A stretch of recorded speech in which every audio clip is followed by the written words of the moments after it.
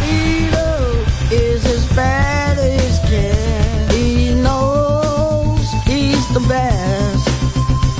This Vito is as bad as can. He knows he's the best. He's big and he's strong, and he knows he's better, and he knows what he gets. He knows what he knows, and he knows what he has. He knows what he gets. He gets better. He's a tough guy, and he knows the best I can. This is Vito is as bad as can. He knows he's the best. Mr. Lugosi, I know you're very busy, but can I have your autograph? Certainly. You know which movie of yours I love, Mr. Lugosi? The Invisible Ray. You were great as Karloff's sidekick. Karloff? Sidekick?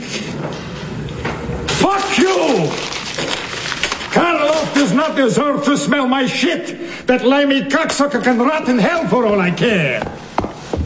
What happened? How dare that asshole bring up Karloff? You think it takes talent to play Frankenstein? It's all makeup and grunting. Bella, I agree 100%. Now, Dracula, that's a role that requires talent. Of course. Dracula requires presence. It's all in the eyes and the voice and the head. That's right. That's right. You seem a little agitated. You want to go outside and get some air? Bullshit. I'm ready now. Roll the camera. And welcome back. Rusty in New York, New York. Hey, Rusty, what's up? Oh, thank you. Well, unfortunately, you had me on hold for so long, I kind of almost forgot what I was going to talk about. It says you're still paying off your student loans. Oh, yeah, that's what it was, I think. Well, but then you started talking about Texas, though, too. Yeah. What were you saying about that? You played that video. Yeah. What were you saying about that again, too? Because then I kind of got off on the tangent with that, and I was going to talk to you something about that. Okay, well, pick a tangent, Rusty, because I got a whole bunch of other people who'd like to get in here, too. So pick a topic and go for it. Well, I mean, it depends on what you think is more important right now. I don't know. So on the student loan thing, your opinion on student loans. You're still paying off your student loans after 10 years? Yeah, but I had a point I was going to make about it. Because I'm having trouble paying them, but it's because of there's some law. The law was the Bankruptcy Reform Act. Oh, yeah, what was I going to say about that? No, don't think so. We're out of here. If you don't know what I'm talking about, look it up. Hey, it's Nikki Glazer, and on today's Howard Stern show, it is Alec Baldwin. Hey now, call me everything you need. Hey, Mr. Robert Zombie. All right. Hey now. Hey now. Hey now. Hey now. Hey now. Hey now. Hey now. Hey now. Hey now. So much to talk about. I don't even know what to do. Everyone's telling me to watch that movie. It's like in Chinese or something. Where? About the one child only policy. No. It's called. Gary, what's the name of that film? Parasite. Yeah, Parasite. Oh, that one that was being nominated and talked about. Yeah, I'm a member of the Screen Actors Guild, so I get the screeners, and they send Parasite. And Beth said to me, let's watch it. This was over the weekend, and I was like, yeah, okay, what is that? I didn't even know anything about it. She said, it's supposed to be really good. Everyone's telling me to watch it. It's real good. Yeah, I don't know what that one's about. So I Googled it and started watching the trailer, and, I put it on. It's like, ching tong, ching tong, tong, ching tong, tong, tong, and a whole bunch of subtitles. And I said, honey, there's subtitles. She goes, what? I go, yeah. So, I see she goes on. I said, Google it. She goes on, she puts on the trailer. It's like, ching tong, tong, ching tong, tong, tong, ching tong, tong, tong. And she's like, I'm not watching this. I said, yeah, me neither. So I never got to see it. But Gary's telling me it's fantastic. But I don't like subtitles. I'm not a big fan either. Yeah, I don't like to read. I'll even put up with when they dub in the voices into English. But I'm not big on that either. I'll take that over a subtitle. Because you know what? I don't know. I feel like I'm just reading the whole time and I can't really take in the movie. Yeah, I'm not watching the movie. I'm reading. Yeah. In this one, I swear, Howard, you can get over it quickly. I hate to go out on a limb with you because then if I waste your 2 hours, you hate me for a year. But I really do think you'll like this. What's it about? It's supposed to be, the rap I heard was supposed to be like, that movie Get Out? Yeah. It's like that. A horror film. Okay. Yeah. Well, I might put up with it if it's a horror film. Yeah, I know you like that. Yeah. Yeah, I don't know. There's a lot of films. It's weird with me. Like, just give me The Bachelor. Well, the movie that won for best movie was this 1917. So I watched a trailer of that yesterday. I do want to see that because I like war movies. You do. Yeah. It's like a Saving Private Ryan. Yeah, that I guess you know what though? Am I really going to sit there and watch it? And a friend of mine who's a director, he's an actual real director. He was telling me. Who are the fake directors you've been talking about? Well, you meet people who say they're the director and you find out like they videoed their cat. Oh. No, I'm a director. Everybody's a director until you find out their credits. But this guy's a real deal. You know who he is. And, he was telling me, 1917 is a movie to watch. I go, why is that? He goes, well, from an artistic standpoint, they did everything in like one take. Like it's like a stream of consciousness of the camera. And I said, listen. That's all bullshit to me. Right. Just tell me the story. Yeah, I don't care if the guy shot it. Comes out. Yeah, I don't care if he shot it on a big stage where everything was going on. Just, is it good? He goes, yeah, it's good. It's good. He goes, but from an artistic standpoint, it's really something. I said, okay, Art smart. I don't care how he gets it done. I don't care how the guy makes my pizza as long as the pizza's good. And then my buddy, Pat told me the same thing you did, Robin, that Star Wars, he says, it's unbelievable. He said, I wasn't expecting much, and that it was the best Star Wars next to the original. I'm telling you, it's really, really good. Yeah, but he motivated me too, between the two of you carrying on. I figured maybe I'll go see that. And there's no Darth Nihilus or that puppet, right? No. Yeah. No Yoda, none of that. The baby Yoda. They have a lot of the aliens that they sprinkle in the movie. And Yoda, Baby Chewbacca's Yoda. there. They got Baby Yoda. No, Baby Yoda's in one of the... other things. Other things. That's why I kind of zoned out of the whole Star Wars franchise. I can't follow, there's Baby Yoda, but it's in some TV show somewhere. Right. It got all too complex. Well, there are too many universes. Yeah, and it's kind of like Superman comics and all that stuff. I stopped reading comics when there was like 50 different alternate realities. And I just said, fuck this. Yeah, I was just watching something last night, and it was about all these different Earths. Yeah, you don't want that. Oh, I was enjoying it. No, I don't like that. It was more like a comic book than it was like a TV show. There's only one Earth. I don't like when they have multiple Earths. And all the superheroes were together. It was great. Howard. Yeah. So The Mandalorian is on Disney Plus. Right. That's got Baby Yoda in it. It's excellent. I would highly recommend watching that series. The Star Wars movie. I do have Disney Plus because I think I'm a Verizon or one of these. You bought something new. Yeah, Verizon gets you a free year. John Favreau wrote it, directed some of the episodes. Oh, no kidding. I like him. It's very good. The new Star Wars movie, I'm not on board like you guys are, but definitely worth seeing. You like things that you can't see. I'm afraid you could see this one. Oh, it's a fun adventure, but don't compare it to the originals. Like, it's not even close. I said, look, two of those originals weren't that great. Yeah. What do you mean, two? The first Star Wars and Empire Strikes Back are great. No, they are not. The first Star Wars was great. No, the first two Star Wars were great. It was okay. I hate Ewoks. But Ewoks were in the third one. The second one is Empire Strikes Back. Empire Strikes Back was really good, Robin. Let me go back and look at it again. Don't bother. Basically, stay in the moment. Pissed off after the third one. Listening to you and John Hein argue about Star Wars, forget it. I don't want to hear it. I'm not arguing with him. Don't argue with him. I'm right. He's wrong. Okay. Anyway, I laid in bed last night and watched the Golden Globes because I had to go to bed early the night it was on.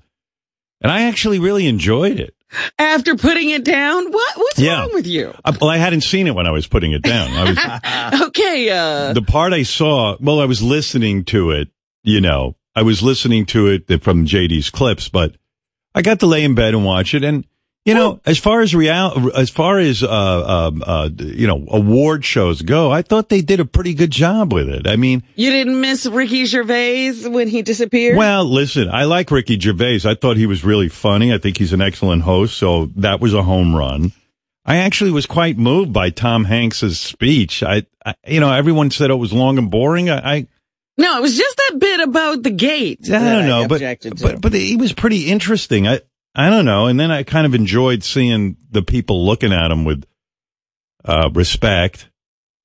And then I liked, there was a couple of movies too. Like I thought Marriage Story would have gotten more awards. I thought Scarlett Johansson and Adam Driver were really good in that, but I like seeing them there and getting sort of recognized. And the Joker, when Joaquin Phoenix got up, I thought he was really good. I like that guy.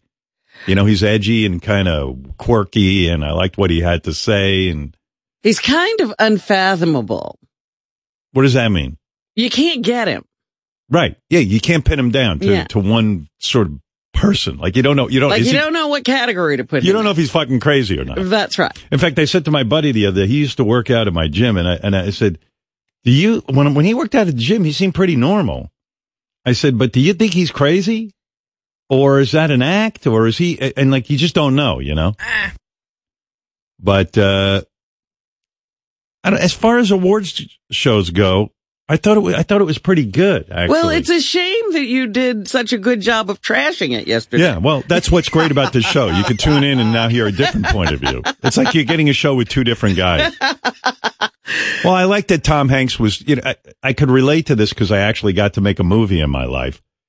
And, Tom Hanks said, every actor who's ever worked on a film has heard, if you don't do your job, there's no movie. Like, you better get your shit together. And sure enough, I said, well, that is absolutely true in my experience, because the first 2 days I was on the set of Private Parts, Ivan Reitman dragged me into a room and said, you better get your shit together, because if you don't figure this out, we don't have a movie. And he shook my ass up. And then Betty Thomas kind of said, all right, Ivan, you leave now and let me work with Howard a bit. And she calmed me down. She made me feel relaxed. They were doing good cop, bad cop. They did good. Yeah, they rope-a-doped me. So you don't know. Like right now, I hate Parasite. I haven't seen it yet. And once I see it, you might tune in and hear how I loved it. It might be the greatest movie you've ever seen. It might be the greatest movie I've ever seen. But right now, it's like ching chong, ching chong, chong chong. And I'm like, I don't know if I have the patience to go through this. Well, I can't listen to you anymore if you're going to be this mercurial. I know. What are you going to do? I mean, a lot of times, Robin, you need an opinion from me before I see anything. It's a big problem on this show. You got to give me a couple of days. Well, don't give an opinion when you haven't seen something. And I liked seeing like those guys all from The Irishman. Pesci wasn't there, but De Niro was sitting next to Scorsese. Yeah, I like that. And then like people were giving kudos to Scorsese, and Scorsese looks like Baby Yoda now, not because what's his name made a joke about it, said that Pesci looked like Baby Yoda, but it's really Scorsese. It's kind of sweet, he's like a little old man, like you see. He might hang out with my parents. And, I don't know. It was and it was great seeing like De Niro just sitting there, and he looked angry with everybody. Like no matter who was making. He smiles for, Martin Scorsese. Yeah. Anything Martin Scorsese, he smiles, but everyone else, he seems to be just like, fuck you. You're not a real actor. He's just bored to tears with everybody else. Yeah. Like but when Joaquin Phoenix was making his speech, they shot an audience reaction from De Niro, and De Niro looked like he wanted to go up and bop him over the head with a bat. I don't know why. He just seems pissed off at everyone, and it's funny to me. So, yesterday. But that's the beauty of the Golden Globes, is that you see people sitting there interacting with each other. That was always the great thing about it, that they aren't sitting in chairs, they're at tables. But I have to say, in all honesty, when I was laying there in bed last night, I didn't fast forward. I watched everybody and watched their speeches, and it seemed to have good pacing, and I did enjoy it. So, okay. But you didn't, there was a lot of things written about Gervais disappearing as the show went on. Well, that's because the show gets so long, and they only have 3 hours, because we have to get to local news, because nobody else does that. You never see that anywhere else. It's local news. Oh my God. I was just in the elevator coming up here, and the guy who operates the elevator, this guy Keith, he says to me, oh man, you should hear him do the weather. He just went, yeah, we're going to get some snow on Wednesday. And by the way, he goes, it's going to be 58 degrees on Friday, and Saturday is going to be like 61 degrees. I said, you're a fucking better weatherman. I put on this local news. The weather is so complex and like, you're never really sure what's going to happen. They keep it purposely vague, but they talk a lot. Well, they're always saying, see this right here. And I'm like, what are you looking at? Yeah, what do you mean see this? I'm not a meteorologist. But Keith. I don't know what that blue field is. So I said to Ronnie on the ride after the elevator, I said, we should get Keith in here to do the weather every morning. Yeah. Because he does it very simply. He's just like, it's probably going to snow tomorrow night. And it's going to be unusually warm this weekend. It's like, well, okay, thank you. Thank you for the weather forecast. I don't even care if he's right or wrong. It's just condensed. It's simple. It's simple. Give it to me simple. Well, Captain Dennis does that for me. He called me when I was traveling. He said, you're going to be traveling in rain the next couple of days. There you go. Thank you, Captain. Captain Dennis. I used to get my weather from Captain Kangaroo. But he's not around anymore. I don't need to know the barometric pressure because I don't know what that is. This is a low system and this is a high. Yeah, well, I've been low my whole life. Anyway, finishing up on the Golden Globes, I thought it was good, and I like The Joker, and I like Marriage Story. Have you seen Marriage Story? It's really good. Yes, I have. Really good. I loved it. Yeah. I'm a big Adam Driver fan. He's good. I mean, I always root for him because he was in the military. I like that. Like he was in the military, and then he got out and became an actor. Very masculine. I like that. You like a guy who served, and then he gets popular, and you got nothing bad to say about him. And like if he was in a war movie, you'd believe it because he'd be happy that he was. He wouldn't have done it for a week. He wouldn't have gone camping and said he was right. Yeah. In training. Right.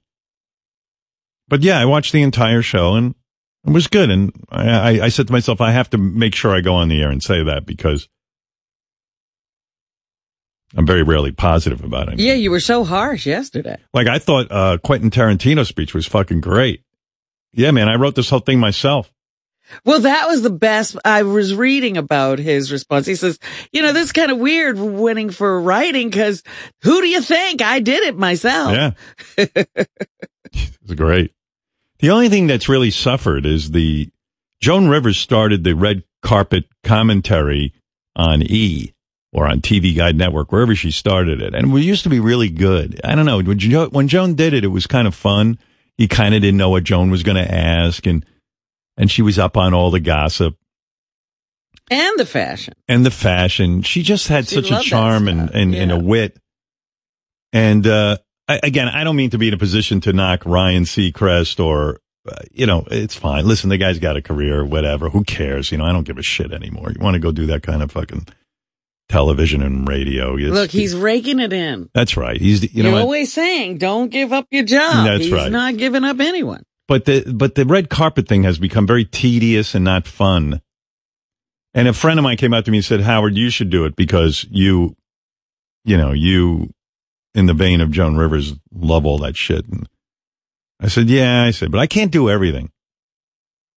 Right, Robin? Just doing this show is hard enough for me. Well, that would be a whole preparation thing, too. It would be ridiculous for, one night. Yeah. But my friend's in show business, and he said that I would be the one to take it over. But I don't know. I don't have time. And I don't think they're looking for me. I think everyone's kind of bought into the Ryan Seacrest style. Ryan Seacrest and that very skinny woman who the Rancic woman, is she back? Juliana Rancid. She's what is her name? I don't Rancic. Rancic. I don't know that it's sick. It's chick. Sick. I think it's sick. I'm not, it's Juliana Rancic. I mean, it's fine. I mean, whatever. They just have a whole posse of people that, I don't know. It gets long and tedious. And I'm not interested in watching any of the interviews. Once I see what the woman is wearing. And by the way, the outfits that all the women were wearing, almost with no exception, maybe there were 2 or 3 exceptions, they all looked horrible. I don't know what these professional outfitters are doing, these dressers. I don't know what you call them, stylists. But the people look terrible in their dresses. And these are women who have good bodies. You got to stop. First of all, they all pull their hair back super tight. You can't even see the beautiful hair. They hide it. And then even in the titty dresses seem like they're not flattering. It makes them look flat-chested. They look like armor. Yeah, it's J-Lo, I bust J-Lo's balls, but she is a beautiful woman. She had on a dress, but she looked like it was so much material and a big bow. There were these huge bows. And you go, well, what the fuck are they doing Where's to these? J-Lo? What are they doing to these beautiful women? It's almost like the emperor has new clothes. These stylists have made these women into clowns. But I think it's to get somebody to say something, for your picture to show up on, these magazines and in the newspaper. Because if you're just beautiful, sometimes they go for those bizarre outfits that don't make you look so good. So they were saying J-Lo was the worst dressed, but they were talking about her. Right. Yeah, when I was I went on vacation, and I told you yesterday my wife and I were in Mexico. We left early. And, we were with Jimmy and Molly and a few other people as well. Do you think that makes you endearing or... Endearing to who? I'm endearing to no one. Well, I just don't know why you agree to these things and then run out on people. No. Listen, they ended up leaving a day early. They stayed longer than we did, but I heard they went back a day early too, because it's not like that. It wasn't like we were all vacationing together and having all these big plans. It was like, hey, we'll come by for a few days. And my wife and I were in a separate house from everyone else, a separate room. And, you don't think it's like, oh, we were so boring, Howard left? No, God, I hope not. I don't think, you know what it was? It was just like Beth and I had been away for a long time. And I mean, Mexico's fun. I don't know what's going on with me, but I don't understand why people enjoy traveling. I love my home and I love being home with my stuff. It was nice enough and everything. But the second I get there, it was a beach and it was hot. And second I get there, I felt my arm being bitten by a mosquito. And these mosquitoes in Mexico are super slow. They're arrogant. And they just wait to be killed. I think their lives are so miserable, these mosquitoes. Mexican mosquitoes don't want to live? Yeah, I think just they're pissed off that the government is not functioning well. There's lawlessness, and they just want to die, all these mosquitoes, because... Are they also trying to get to America? I swear, this one was trying to hitch a ride with me back to the States. I don't know. I get there, and the second the woman's explaining, how the... where everything is, the woman who works there, she's the concierge type person. And, we had just dropped our bags off. I'd just been in a car, took an hour from the airport to get to the fucking place. And I get there, and the second I get there, boom, I feel the mosquito. I swat him like that. Boom.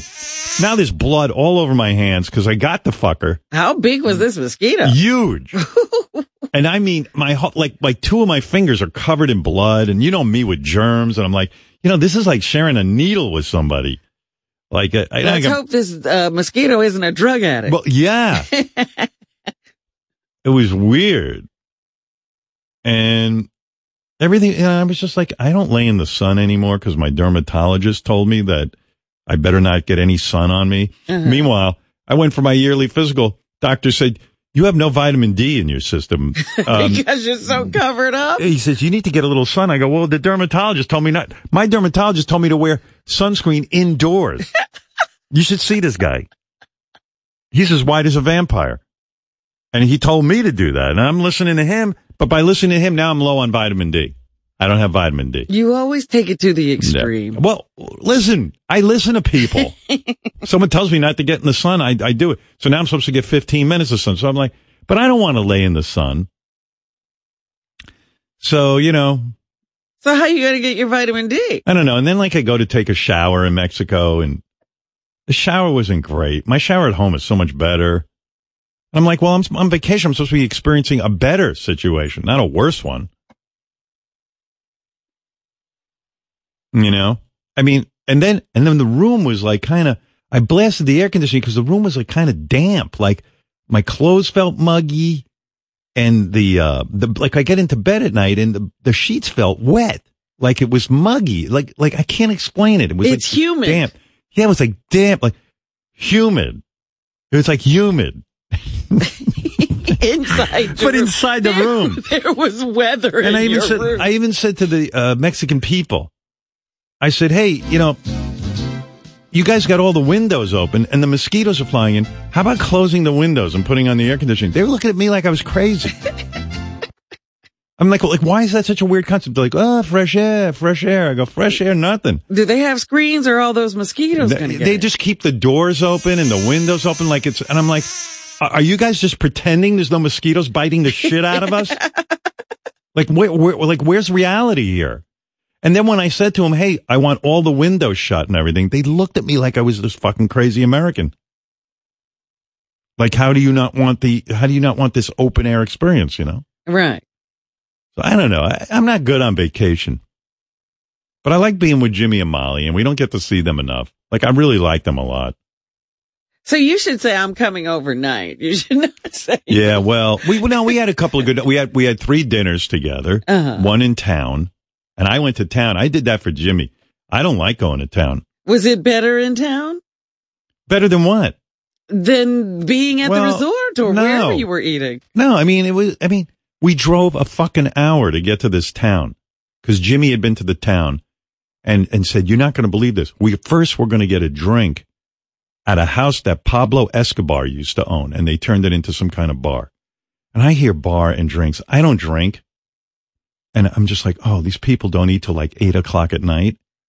So now we got to go first to this Pablo Escobar house. So we're driving into town. It's the Pablo Escobar bar. I don't know what it is. There's something with Pablo Escobar. And I'm like, oh God. And then we start driving and there's so much traffic because it's just one road in and one road out. And it's all tourists. And I'm like, oh my God, we're not going to eat till like 8:39. I know it. I'm hungry now. And then I want to go to bed. Maybe the day will be over soon.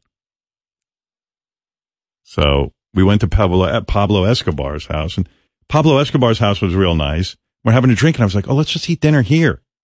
But no, then Jimmy wanted to go to a different place to have dinner.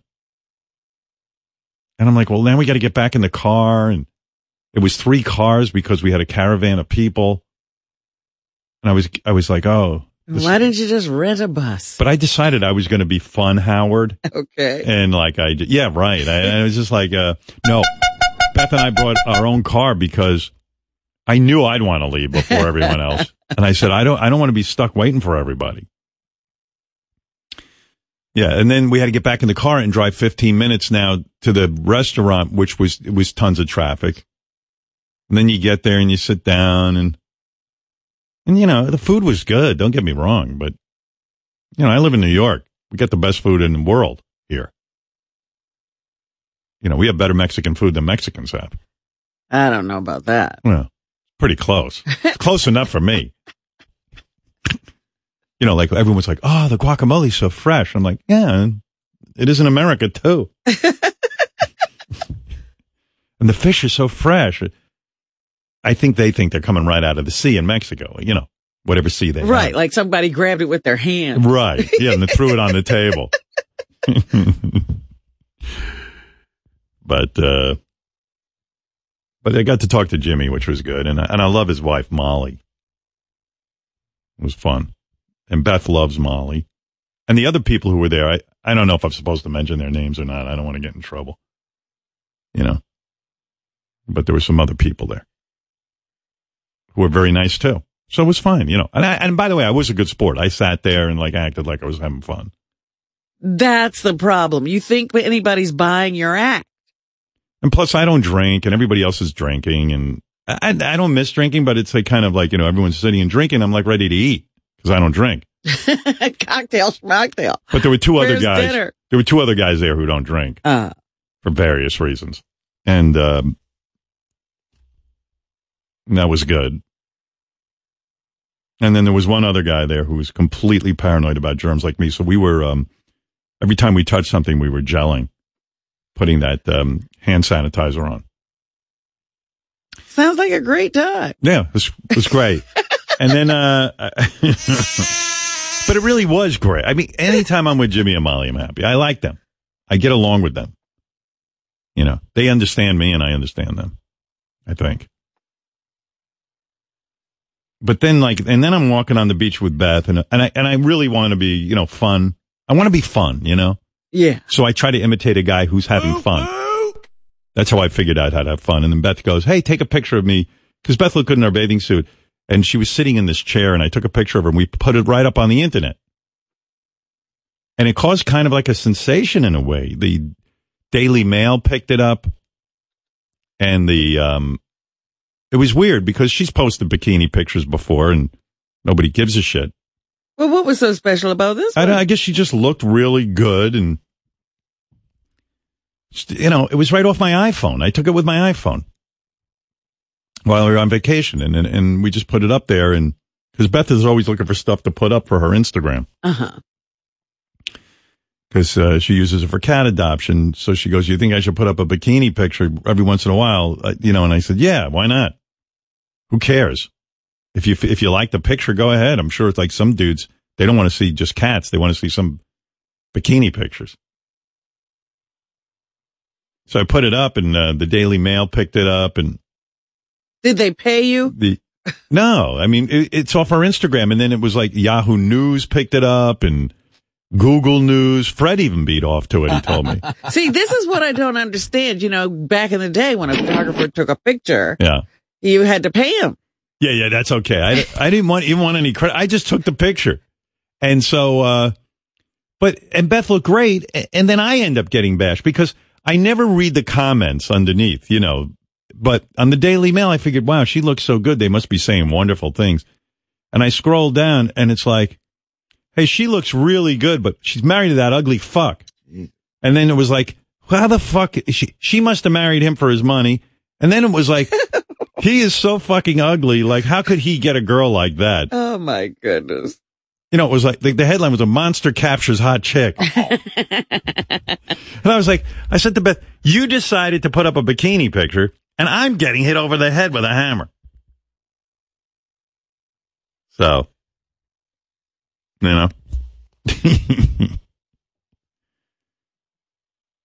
like there was like a 10 marries a -3. I don't know. I was like, why am I getting beaten up? You got a picture of a beautiful woman, they're right away bashing me. Right? Like, this is what human nature is. It's become terrible out there. Well, look at you and Oprah. Oprah isn't doing that so you can tell her how horrible she is and she's making all the wrong moves. I know. But you can't help yourself. Gary follows Oprah, too, and he says he follows her for the same reason. He can't believe what she's up to. He can't believe, how she shows off her opulence and wealth. Howard, my favorite thing that she ever done was her and Stedman were in Tuscany with the pigs, and they were truffle hunting. Yeah, I know. I mean, and she goes, I love me some truffles. And I'm like, honey, most people can't afford a fucking can of soup. Don't start talking about how you love you some truffles. I mean, it's like, stop it. I don't know. You're supposed to be embarrassed a little bit. And why should you be embarrassed about anything you've done? Unless it was wrong. What's wrong with you when there's embarrassment? I don't know. She's supposed to pretend she's not rich. Yeah, you try to sort of not show off like that, I would think. She wasn't showing off. She goes truffle hunting.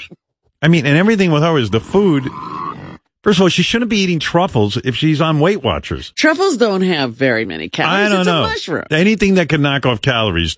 She doesn't need truffles. That's all I'm saying. It's everything you put the truffles on. That's it. You're not kidding. All I know, everything she seems to be eating doesn't seem to be on Weight Watchers. That's all I know.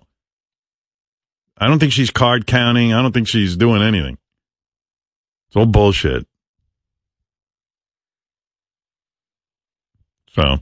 But you put it out there, people get the comment. Yeah, I guess so. Yeah, I don't mind if they comment on Beth. Why are they commenting on me? What did I do? Well, you happen to be the guy who took the picture. Right. Well, they didn't know that. They assumed I did. Oh, give me a break. I probably should stay on time here. I know I don't even like breaking.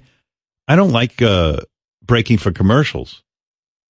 I don't like breaks. I don't like breaks. I'd rather just talk. Because I'm kind of in a groove now and I know what I want to do. All right, I'll take a break.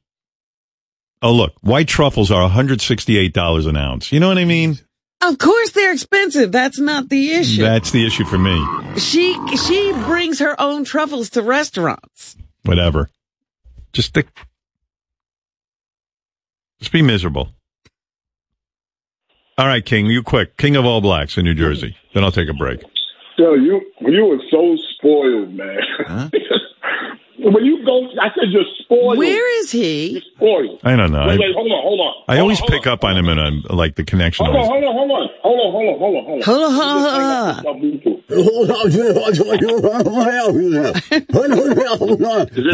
Is that better? I like that it's never better. It's not better. It's fine. Okay, go ahead. I know. All right. Just finish up. Yeah, I'm spoiled, and what's the problem? Okay, now is this better? Yeah, it's great. Okay. You can't expect to go to a place like Mexico. Yeah, I had a great time. Yeah, but I'm saying like the shower. You got your own design shower, the measurements and all that. It's not going to be like that. Right, I know that. But listen, I'm a married man. I like to make my wife happy. She wanted to go away, and so I go, and I make the best of it. I understand. I'm just sharing with you how annoyed I am by everything. I understand, but doesn't she sense that you're annoyed too? Yeah, but, you know what I'm saying? So she came home a day early. I like that. All right, enough with him. She's attracted me because this is part of my charm. You know. Beth has said to me, though, it's very hard for me to go away with you because I worry about you the whole time. I go, right. Me? I'm like Mr. Relaxed. What are you talking about? But that's what I'm saying. You think people are buying this act. They're not. Everybody's worried about you. Hey, I went to a trunk show on vacation with my wife in Mexico. And and you know what? I was like, hey, I was like, she goes, you better not go because you're going to be miserable. I go, I am not going to be miserable. I went over with Jimmy and we sat on this couch and we were bullshitting for a while. And when we ran out of shit to talk about, we went on our phones like real men and looked over our various things on the phone. And I sat on the couch and I waited for my wife and she bought something. And that was it. I was great. I don't know what all this carrying on is. I'm terrific. Just because I had the Mexican people board up the windows at my room doesn't mean doesn't mean I wasn't relaxed. All right, listen, I got to take a break, and when we get back, I got a shitload of things to talk to, and also Alec Baldwin is stopping by, so yeah. I got to buzz through a bunch of things. You got to be ready for Alec. Yeah, I'm ready for him. I'm ready. I got a bunch of things to ask him. No, I meant, you have to have the time right. You don't want him sitting in there while you play commercials because you were late to get to your breaks. See, look at that. Now I'm looking at the phone calls. Now I can't break. This person claims to be Imus's sidekick. Who? What sidekick? Is this for real or is it fake? Real. Hello? Hi. You worked with Imus? Yes. Yes, this is real. You Howard. had me on. Oh, yeah. I had you on, right? Yeah. What's your name again? You did? Kareth. Yeah. What happened? Then he fired you, right? Yeah. Well, yeah, that's the nicest way to put it. He didn't want to pay me anymore. So, yeah. Yeah, it's funny. Were you supposed to hang around for free?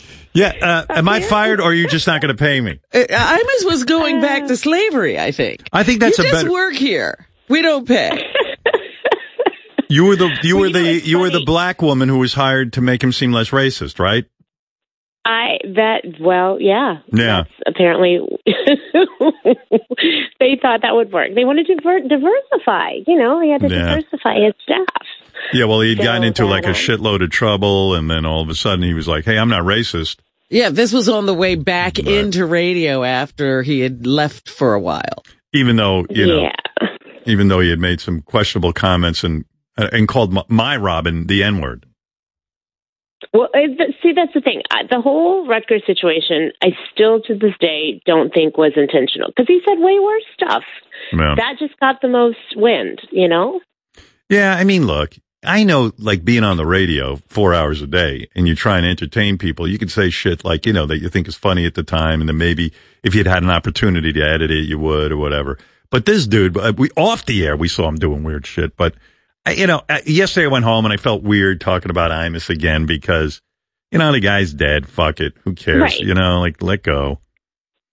But, I don't know. But it must have been weird for you because all of a sudden now they had to bring in a black woman to work with him. Well, Imus always thought I was here so you could talk about black people. Yeah, and not that I had any talent at all. Yeah, what's funny about that too, which really pisses me off, because the origin of Robin and I getting together was this. I was working in Detroit, and I pretty much worked alone. I did have a newswoman, and there were other people at the radio station, but like we didn't really work together. The newswoman came in and read the news. And so when I went to Washington, the program director, I said to her, hey, I'm coming in, but I need someone to work with that I can talk to and have a dialogue with and really, really vibe with. So she said, you. Yeah. So she says to me, I think I know of someone who's really good. I said, oh, who? She said, I know this woman who's really good. So she put us on the phone together because I was living in Detroit and Robin was in Baltimore. I didn't know anything about Robin other than she was a woman. I didn't know she was black. I didn't know if she was green. I didn't know anything. I just got on the phone with her and we started talking effortlessly. And it sounded to me like a radio show, like wow, this is interesting. Like Robin was coming in, knew when to come in, knew when to say something, knew when not, and I knew when to say, it just kind of vibed. And afterwards, Denise called me back. She goes, how did you feel about Robin? I said, I'm in. She's great. I said, perfect. 100%. I'll be there in, 2 weeks or whatever. I had to give notice. And, I showed up and Robin and I didn't know she was black. I didn't know anything about her. So when we would be on in New York, people would go, oh, he's a genius. He has a black woman. Like I'm some kind of Machiavellian genius. He's got a black woman and he can say whatever he wants about black people. I'm like, so smart. Yeah. What a genius. And I'm like, what the fuck? People are demented. Wow. But weren't you told that you should make fun of black people more when you were with Imus? That was one of the things he said to me. That was one of the daggers through my heart because I wanted to go on. This was a dream job, I majored in broadcasting. I was a stand-up comic. This was supposed to be the dream job. And, and there were good days. That was what was so psycho about it because there were good days when we had fun and we had a flow, like, Right. And then there were days when he would just snap and lose his mind. And you're like, it was so surreal because you're like, does anybody else think this is okay behavior? Like, I saw him make grown men cry. And he started to hate me because I wouldn't cry, and I wouldn't back down and I wouldn't quit. And I refused. I would go in there every day with a smile on my face, the more mean he got, because I knew that clearly something wasn't okay with him. Like, the expression hurt people. Yeah. Like, something had to, because obviously, like, this, I'm not on here to bash him. Like, there's no good talking about somebody who's dead. I hope to God he's at peace, because he clearly didn't have it while he was here. Because if he did, he wouldn't have treated people the way that he did. How did he make grown men cry? Oh, he would eviscerate them. I mean, I wasn't there when you were with him, but, like, he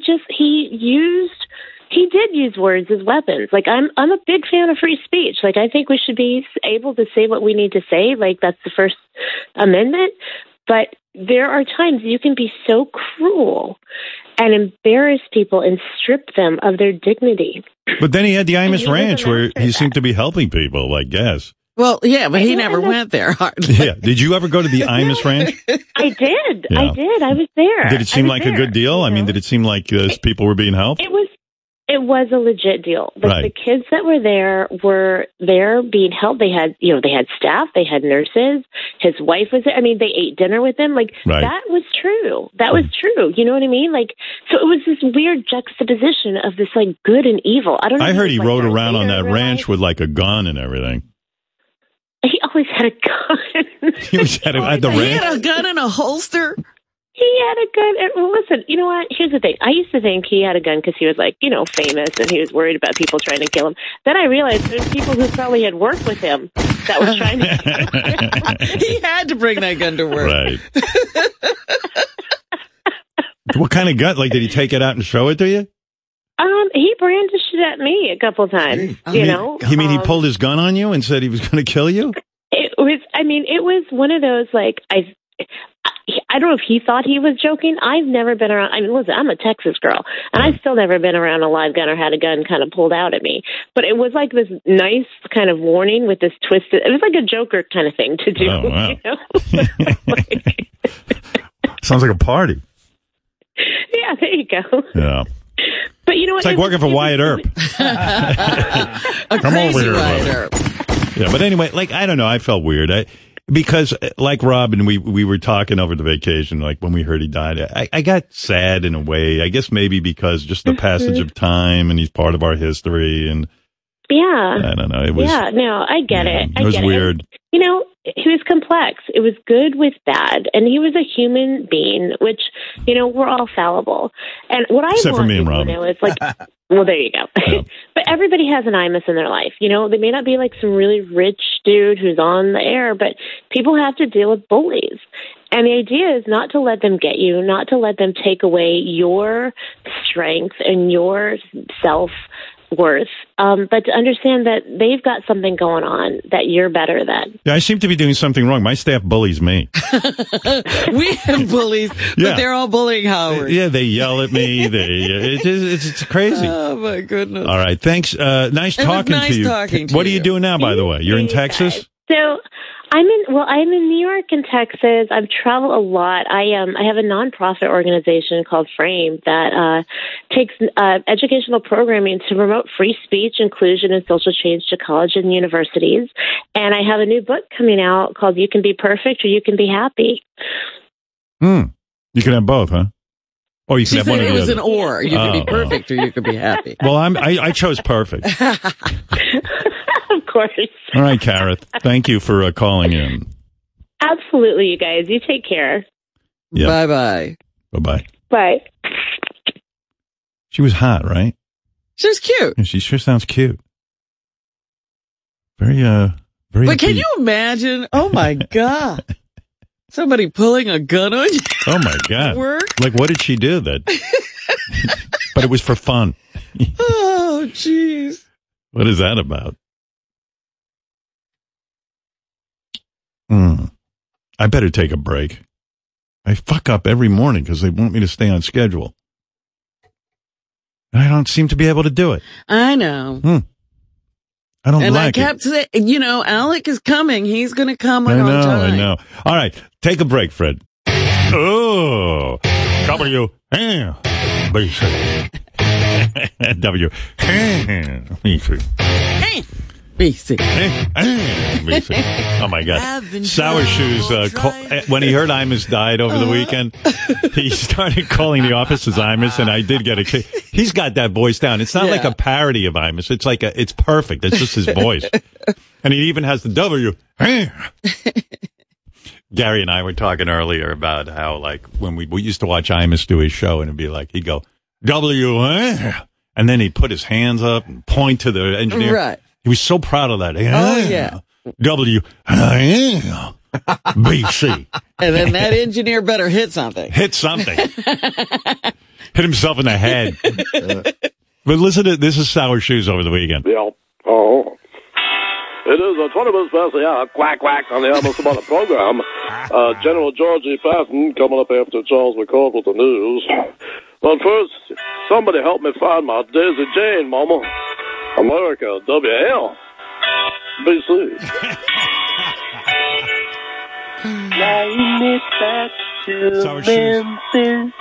Sour Shoes even does the music. Yeah.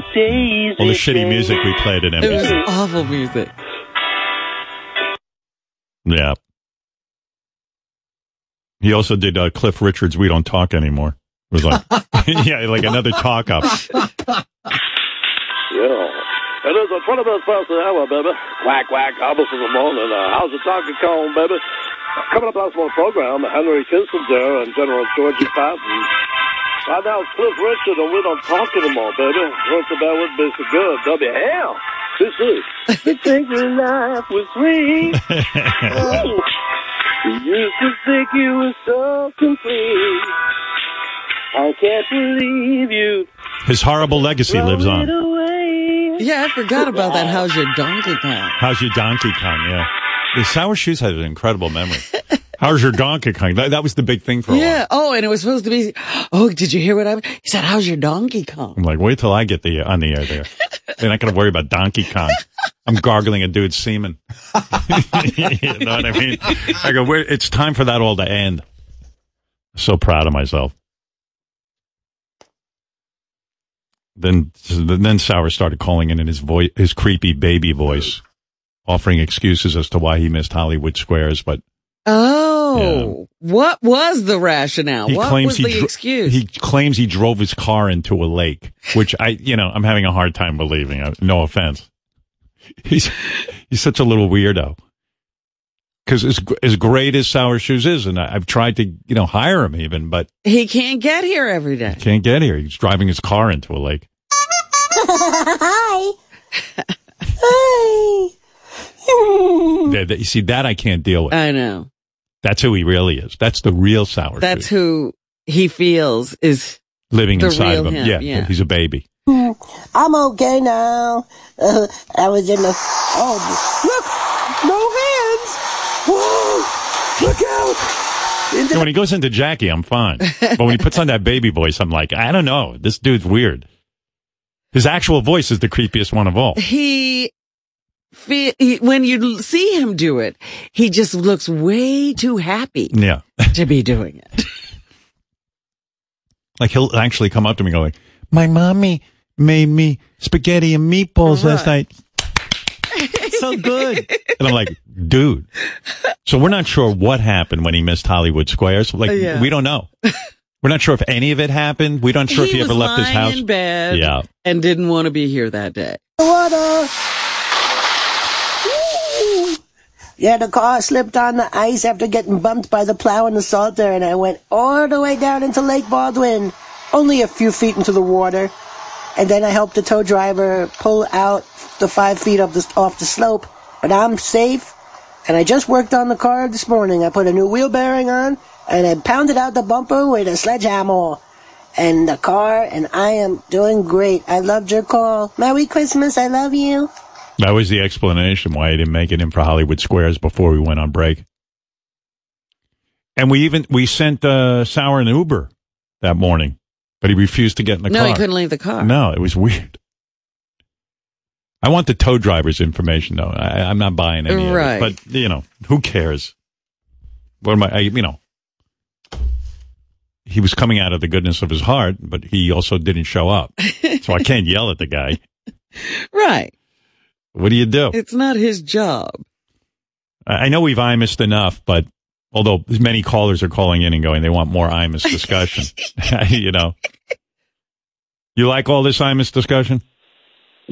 Jimmy? Yo, Howard, it's a new decade, brother, and one of the things I decided I was going to start doing is I wasn't going to keep my feelings inside. I was going to let it out. And I just want to say, brother, I am proud of you at how you've handled this Don Imus situation. There's a lot of mid-card jabronis out on the internet. Oh, Howard's getting old. He's getting soft. The show's not funny anymore. Fuck that. A lot of us actually grew up with the show and got sick of listening to, vapid strippers and all that stuff going on. But I just want to tell you, when it comes to Don Imus, when I heard he died, I was like, oh, man. Now we're going to have to be soft. We're going to have to be nice to this guy. Oh, geez, I almost don't even want to hear it. But I'm proud of you, brother. Here we are on day 2. Are you roasting that scumbag? Jimmy, are you a professional wrestler? you kind of talk like one. Doesn't he? He's like, hey, brother, all these jabronis are out there saying you gone soft. Hey, I'm going to go get that boy. All right, Jimmy, enough of you. I heard a guy. All right. But I had to cap off the whole Imus thing. We did get a lot of email about how much people enjoyed us talking about Imus. Yes, we don't often get positives. As like this gentleman said, every day it's I suck, and my fans will alternately say that I blow or I suck. But this was wow, Howard. Really enjoyed hearing you and Robin reminiscing about Imus. Listening to you reminded me that Imus was a racist, anti-Semitic, misogynistic hack. You were my jam on Monday morning. It was jarring to hear the clips of Imus saying such terrible things to Howard and Robin. Howard, thanks for pointing out how much of an asshole Imus was. The obituary was everything I wanted it to be. I would definitely say that it was a fair description of who Imus was. Goodbye, funny man. Fred getting kudos. I love that Fred said, good riddance. Long live the Howard Stern Show. Fuck Imus, he's dead. On with the show. Don't mince words. You know, and to my critics who say, oh, the show is not funny enough, who say, first of all, the show changed. Thank you for saying that. I hope this show continues to change as long as I continue to do it. It should never be the same show over and over again. It's always going to change. That's what we did. That's what we do. That's what we did. That's what I did. We did that. And it's you. But also, thank you. I'm not going to be some kind of knee-jerk guy who's just going to be negative for the sake of being negative. If I feel positive about something, I would like to bring that to you, too. So that's it. But evidently, our Imus obituary was what the fans needed for closure. But I suggest this in your honor, Robin, and in Imus's honor, a little phony phone call. Robin calls an internet radio show to talk about a secret affair she had with Imus. Oh. And the host gets very uncomfortable with its X-rated nature. I don't know why. It is on the fucking internet. You can say whatever you want. This guy's like, I got a G-rated show. I'm going, why?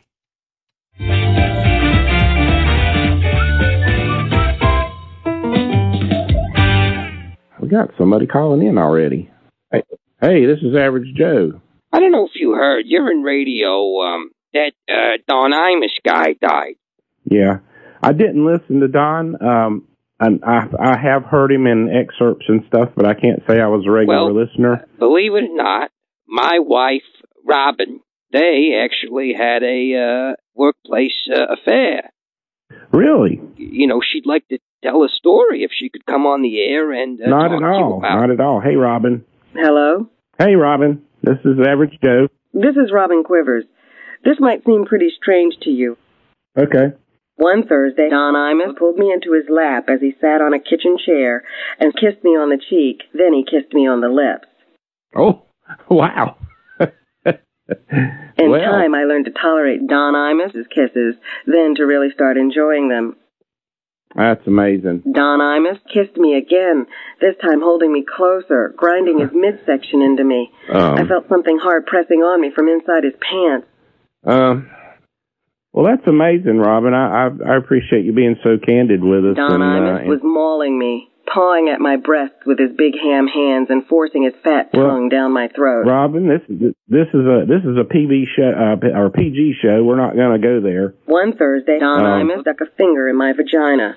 Huh? I became convinced that now was the time to shed my virginity. The lucky man turned out to be Don Imus. Well, that was going way out there. I don't even know what to say about that right now. That kind of caught me off guard. And it was so cool to hear new listeners.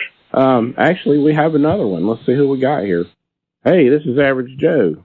Just one thing real quick, because I don't know if who you am I know talking this, to? but one time before we were married, me, her, and Don Imus got together, and we recorded a sexual encounter. Oh, Lord. Come on, man. Would you like me to play it for you? Okay, here you go. Here it is. Fuck me, Don Imus. I want you to explode. I don't know. Oh, yeah, fuck to that fucking cowboy hat and let me sniff it. Me? Oh, yeah. Oh, fuck, Don. You're such a jerk. Yeah, I had to end that one. I kind of doubt the validity of that story. The credibility factor just went way down. So I would say Google that if you want more information. We'll see you next time.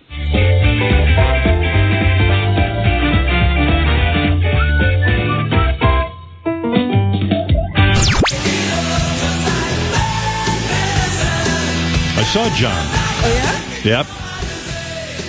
Johnny and Dorothea. How's he doing? Had a little chow with my man and his wife. He's great. I love that guy.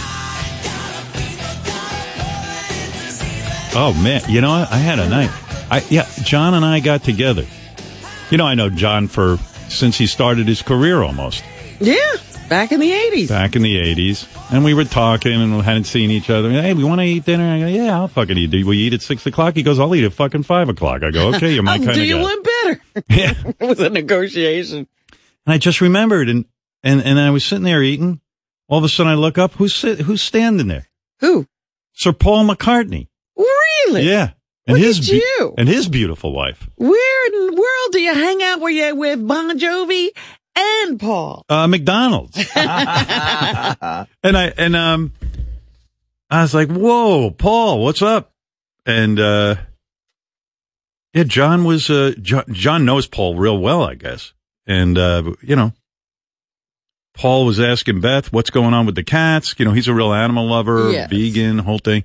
And, what's going on with the kitties? And, you know, you see Paul McCartney, you get all fucking excited. You don't know what to do. I was like, or what to say. Yeah, you don't know what to say. I don't even know what I said. But he sat down at a table with a bunch of people. And then afterwards I said goodbye to him and he said, hey, Howard, I'm coming on the show tomorrow. I want to be interviewed again. And it was the start of our vacation. Right. I didn't even tell him we weren't on the air next. I said, come on by. So he might have been here. Oh, don't say that. Yeah. But so Beth goes, do you realize what Paul said? He said he wants to come on the show and be interviewed again. I go, he didn't say that. She goes, no, he absolutely just said that. I go, he doesn't mean it. She goes, why would he say it if he doesn't mean it? I go, because I don't know. When that guy starts talking, I get like nervous or something. I don't know what he's saying because he's Paul McCartney, you know, and it's like my hero. But did you tell Gary to put in a call? No. I didn't. I just realized it's sitting here now that I remembered that. And Beth had to convince me that. I go, no, he doesn't mean that, honey. He's kidding around. She goes, well, no, you could always see if it's real. Yeah, I don't know. You've always said you want to have like a great definitive interview with him. Yeah, I want Paul to come in with a guitar and a piano and sit here and let me talk to him. Or would you like the Billy Joel kind of thing? Yeah. I want it all. All right. Love that guy. All those fucking songs. Can you fucking believe how many good songs that guy has? It's incredible. Yep. You know. He can't even do all of his good songs. No. Not enough time. Like that's he's got to pick. So Beth said, he just said to you, and I go, no, he didn't. But he did say it. She's right. But I said he's kidding. Wait, you don't know that. No. So Gary could just make a friendly call. And John was telling me a story. I wonder if I could tell this. You know, you never know when you go to dinner with somebody. If they're talking off the record. Right. But he told me a great story about Paul McCartney. I don't think it's any big deal to tell it, but he was telling me, fuck it. He was telling me that I thought this was amazing. So John just wrote a whole bunch of new songs and has a new album coming out. Uh-huh. And he was sitting in his house and he said, I called Paul McCartney and I said, would you come on over and listen to the record and tell me what you think? Boy. Right? Yeah. And I go, what happened? He goes, Paul came right over. And he listened to the whole record with me. I go, you gotta fucking be kidding me. Crazy. I said, what do you do when Paul, I mean, I should have John in and let him tell this story. Yeah, but just the idea of sitting there while he's listening. Yeah. And then, yeah, I go, what do you do while Paul's listening? He goes, I listen with him. I got to get John in here. Do you look over at him to see if he's... I mean, you know what? I asked all these questions, but it's really John's story. I feel uncomfortable, doing the whole thing. Yeah, let him come in here. He'll come in here anyway. John will come in. Of course he will. Yeah, I can get him in here. I mean, he better come in. Well, anybody I know personally, I never ask them to come in. If they say to me, I want to come in, I have them come in. But I never put people on the spot. I understand that, but if Paul said he's ready to come in. Yeah, Paul goes, I'll be there tomorrow. And I was like, oh shit, I hope he doesn't show up. I'm not going to be there, but I'm not going to tell him not to come. I could have Steve Nowicki interview him or something. Whoever's here can interview him. But yeah. So I think it deserves a call. And his wife was real nice to me, too. So that was pretty cool. I felt like I was really in showbiz. It was nice. And then there was something else that happened to me, like showbiz related, but I don't remember it now. Oh. Can't write these things down? No. I don't realize that they're important at the time. And then I realized they make good stories for the radio. But there you go. Anyway, that was that. Well, that's amazing. Yeah. It's amazing anyone was nice to me, too. Well, stop it. John's always going to be nice. John was nice, and Paul seemed genuinely happy to see me. Paul likes you. Yeah. He's always had a good time when he comes in here. Yeah. Laura Lee, you're on the air in Connecticut. Oh, my God. Hey, is it Laura Lee or Laura Lie? Laura Lee. It's Laura Lee. I talked to you guys before. How are you? Howard, you were just talking about Mexico and the mosquitoes. One of the teachers from my kid's school went to Cabo with her husband and 2 kids, and everyone with her came down with something called Dungy fever. John G. fever? Dungy, I think. Oh, dengue. You mean dengue fever. Dungy. I knew I was going to say it wrong. So, I thought you only get dengue fever like that. There was an outbreak of dengue fever in Florida years ago. I think in the 70s, I remember, or maybe it was like the 70s. Well, it's happening again, I guess, because the 3 of them, they're still sick and they've been home. This was over Christmas break, and the 3 of them are like deathly ill. She was saying her husband she almost brought him to the emergency room like. Wow. 3 days ago because he's still sick. It's like the flu. Well, when I killed that mosquito, I was like, oh, fuck, man. This mosquito looks like he has too much blood in him. He looks like a disease-carrying mosquito. Yeah, and I didn't know, is that my blood or is that somebody else's blood? And I'm pretty sure. Freaks me out. It's all messed up. And, dengue fever. Isn't that how Beetlejuice was born? Oh. I don't know. Probably. Thank you, Laura Lee. I thought about that. Thank you. Love you guys. Love you. I understand Alec's here, Alec Baldwin. I should probably break and talk to him. Yes. I was going to tell you about some backstage things that happened on Hollyweird Squares when we played that, but I can do that after Alec leaves. Yeah, that's what you call an evergreen. It's evergreen. People will be excited to hear that. I'll keep you tuned in. Yeah, there's a whole bunch of stuff. By the way, I did happen to see on the news that the Pope, some lady was being a real douche, and she grabbed the Pope. His job is to go around and shake people's hands. Right, he has to touch people. Yeah, but some lady pulled him in. So he smacked her. The Pope smacked her? Yeah, he smacked her around. Oh, I gotta get that video. He smacked her hand. He didn't smack. He's like, hey, you fuck. Probably was like, hey, you cunt. You know what I mean? Like she heard him. He's an old dude. He's 80-something fucking years old, and he's being nice and touching people's hands because they believe they're touching God. Right. That's a beautiful thing. I'm trying to get in on that, where people want to touch me. Oh, you could be remember I told you that there was this woman who hugs people? Yeah. She doesn't say anything. Right. She just hugs them. Well, that's the whole racket the Pope's got going. He's the closest thing to their imaginary God. And so he's kind of played it that hey, I actually speak to the imaginary guy up in the sky.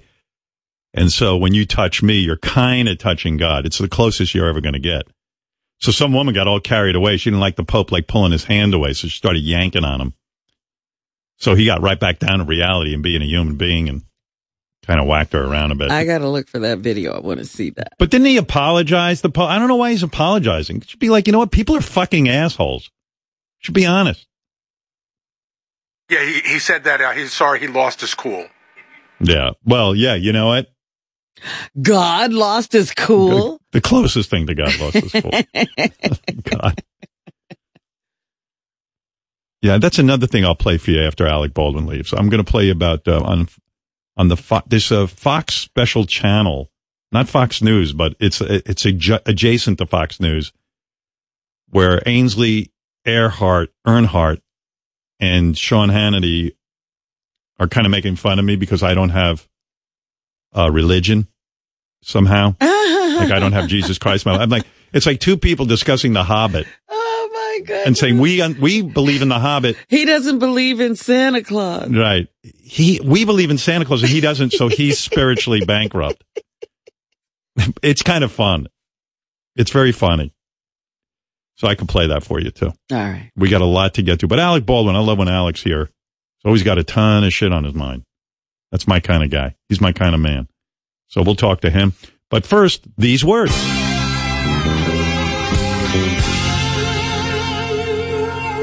Is this not the greatest song or what? It's pretty good. It's pretty damn great.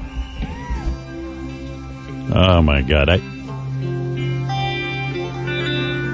I've been preparing for Alec Baldwin. What's been going on, Fred? How long have you been playing this? Let me take a look. No, not long at all. Maybe 3 minutes. Lou Reed. I told you I didn't meet Lou Reed. I think Lou Reed didn't like me, but I was on a vacation 100 years ago, and Lou Reed happened to be at the same place. And I wanted to go up and tell him how much I love this song. But I caught a vibe that, like, I don't think he was looking for me.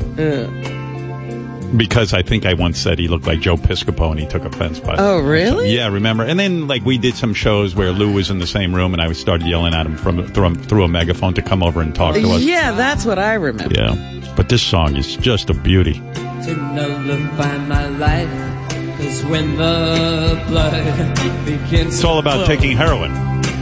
when it shoots Anyway, Alec Baldwin's here. I always love when Alec Baldwin comes in because he's just a good guest.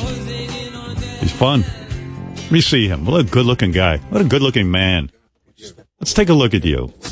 Let's look at your face. Let's just sit here and look at him for a while. Let me look at you for a while. Don't even say anything. Let me just look at your movie stuff. What? You and I, look what we're doing. Yeah, we're both growing scruff. Except it looks a lot better on you. Why is he growing scruff? Why are we both growing scruff, did you ask? No, why is he growing scruff? No, I'm saying Alec. Good morning. How are you? Good morning. I'm doing a film. I leave next week. And now I'm not so sure because it's in Puerto Rico. And it's, they're having an earthquake. Yeah. So you're thinking of like what, backing out? No. To me, the movie business is always the same where they'll say, there's an earthquake. And you call them up and they go, no, we're good. We're going to shoot. We're going to shoot. They don't know anything. Yeah. You say, what happened? The leading man had his leg blown off in a car accident. No, we're going to shoot though. He's going to be good. He's going to be ready. Have you ever backed out of a film because you were like, hey, this is bullshit. I'm not going to do this. Because either because natural, like it's in a dangerous country, or like there's dengue fever, or the Dungy fever, Dungy fever. Yeah, I know. I say that, man. I draw the line at Dungy fever, man. The hardest part of my job is trying to figure out what people are talking about. Like when they call in, and she goes, "The Dungy fever," and I go, "The Dungy fever? Do you mean dengue fever?" The Dungy fever is when you go to a party at someone's house and there's like a lot of stains on the carpeting. You know what I mean? Yeah. But I've never backed out of a movie that I was locked and loaded, but I backed out of a lot of films before we got started, where you said, oh, this doesn't sound right. Don't you subscribe? I was watching did you watch the Golden Globes? I watched a little bit of it, yeah. No, like 10 minutes of it. I actually enjoyed it. I don't usually enjoy award shows, but I thought Ricky Gervais was good. And then I was watching the different speeches and Tom Hanks, he was pretty good when he was talking about acting. And he was like, first of all, show up on time. And I was thinking about you.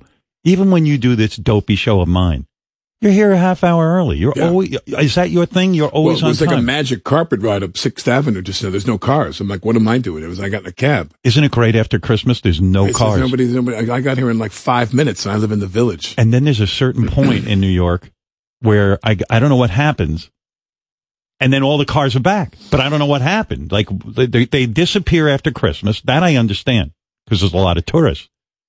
But then all of a sudden the traffic's back. Well, people don't understand New York, which is that, obviously ride share and Uber and all these things have multiplied the number of cars on the street. And I live downtown. And if I went to, let's say, Lincoln Center, because I do a lot of recording for the Philharmonic, and I get in my car and I would drive up there and, eventually it got to be like an hour. Right. To travel from the Village, from Washington Square to Lincoln Center. I'm like, what the hell's going on? And don't you always say to yourself, what the fuck? It's 3 miles. It's not even 3 miles. It's like 10 blocks. You don't want to think about it. You want to think about it. And it's becoming, like LA. I always say I don't want to live in LA. And my wife loves LA. She would be very happy to live in LA. And I say to her, you don't understand that when you live there, we got 4 kids. Now, The curse would be, I mean, it's a blessing and a curse. One kid's playing the violin, one kid's playing soccer, one kid's in gymnastics, one kid's in like singing classes. Yeah, how do you manage and all you're that? going to Santa Clarita, Chatsworth, Malibu. You know, I said, you're going to be in a car all day long driving your kids but you got places. enough dough, you can hire a bunch of people to drive them all around, I guess. Well, I try Although not to you look and at your it wife, that way. You and your wife don't seem like you seem pretty hands-on with those kids. I mean, unless you're fooling me. Yeah, So no. Well, I'm fooling you. She's not fooling you. But do you think that's why you're going to go to Puerto Rico in the middle of an earthquake and shoot a film? Because you just get like you're in an apartment with 15 kids. I'm in the apartment. I'm like on the phone. I'm like, how bad is the earthquake? How bad is it? Is that bad? 6.5? Okay. That's not that bad. That's not that bad. That's not that bad. Okay. There's an earthquake here right now. My one son just threw my other son off the couch. It's an earthquake here on the 12th floor. I don't know how you're doing it. It's fantastic. I mean, God bless you.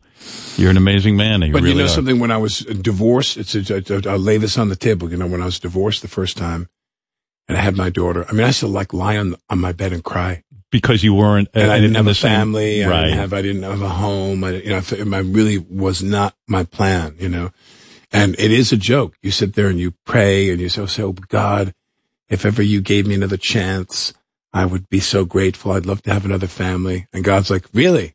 Really? Okay. We'll do it. All right, tough guy. Whoom. And I got 4 kids. Are you going to have a 5th? Probably. Jesus I would Christ. say probably, yeah. Look at you. Like nothing bothers you. You got to have something to spend your money on, right? So I always talk to my wife. I go, nothing bothers that Alec Baldwin. Nothing. He just, you know. It does catch up to you. It does catch up to you. I do walk in the kitchen every morning now, and my son Leo, who's blonde and blue-eyed, he's very I'm thinking, you know, who's his father, you know? Right. So, and he's like totally ripped. Yeah. He's ripped. How old is he? He's 3 years old. He's ripped. How do you get ripped? You ever see boys who have that Tarzan body? Yeah, because they just burn up so many calories. Well, also they just have that kind of physiognomy where they're very muscular. My son Leo's like Tarzan. Right. And he's running around, and I'm sitting there going, what am I going to do, man? What am I going to do? You're going to drop him in the jungle and let him go live there with Jane. I am. I'm 62 years old in April, and I got 4 little kids. I don't know. Do you ever do the math? Do you ever sit there and go, you know, look, maybe I'll live a long life. Maybe I'll live till I'm 90, and that'll work out Maybe just not. fine. Maybe not. But it's just like, what the fuck? All What are I you know gonna is, do? as my friend said, I'm going to be at their commencement exercise for when they graduate from college and be like, what? Did they call his name? They called Leo? I didn't hear anything. Hilaria? Do you worry about that? Do you think about that actively? I mean, oh, yeah. Yeah. Because let me ask you this timeline. When I turned 30 and I was depressed, because I mean, to me, in my mind, this is very personal. 30 is like the end of your real youth. Like when you're in your 20s, you can file for bankruptcy in any area. Right. I cheated on my girlfriend. I slept with every woman in the Manhattan telephone directory. I did bad things. Yeah. Whatever I did. I did bad things. Right. And then you just sit there and go, oh, I'm sorry. Right. I was in my 20s. You turn 30, that stops. Right. In my mind.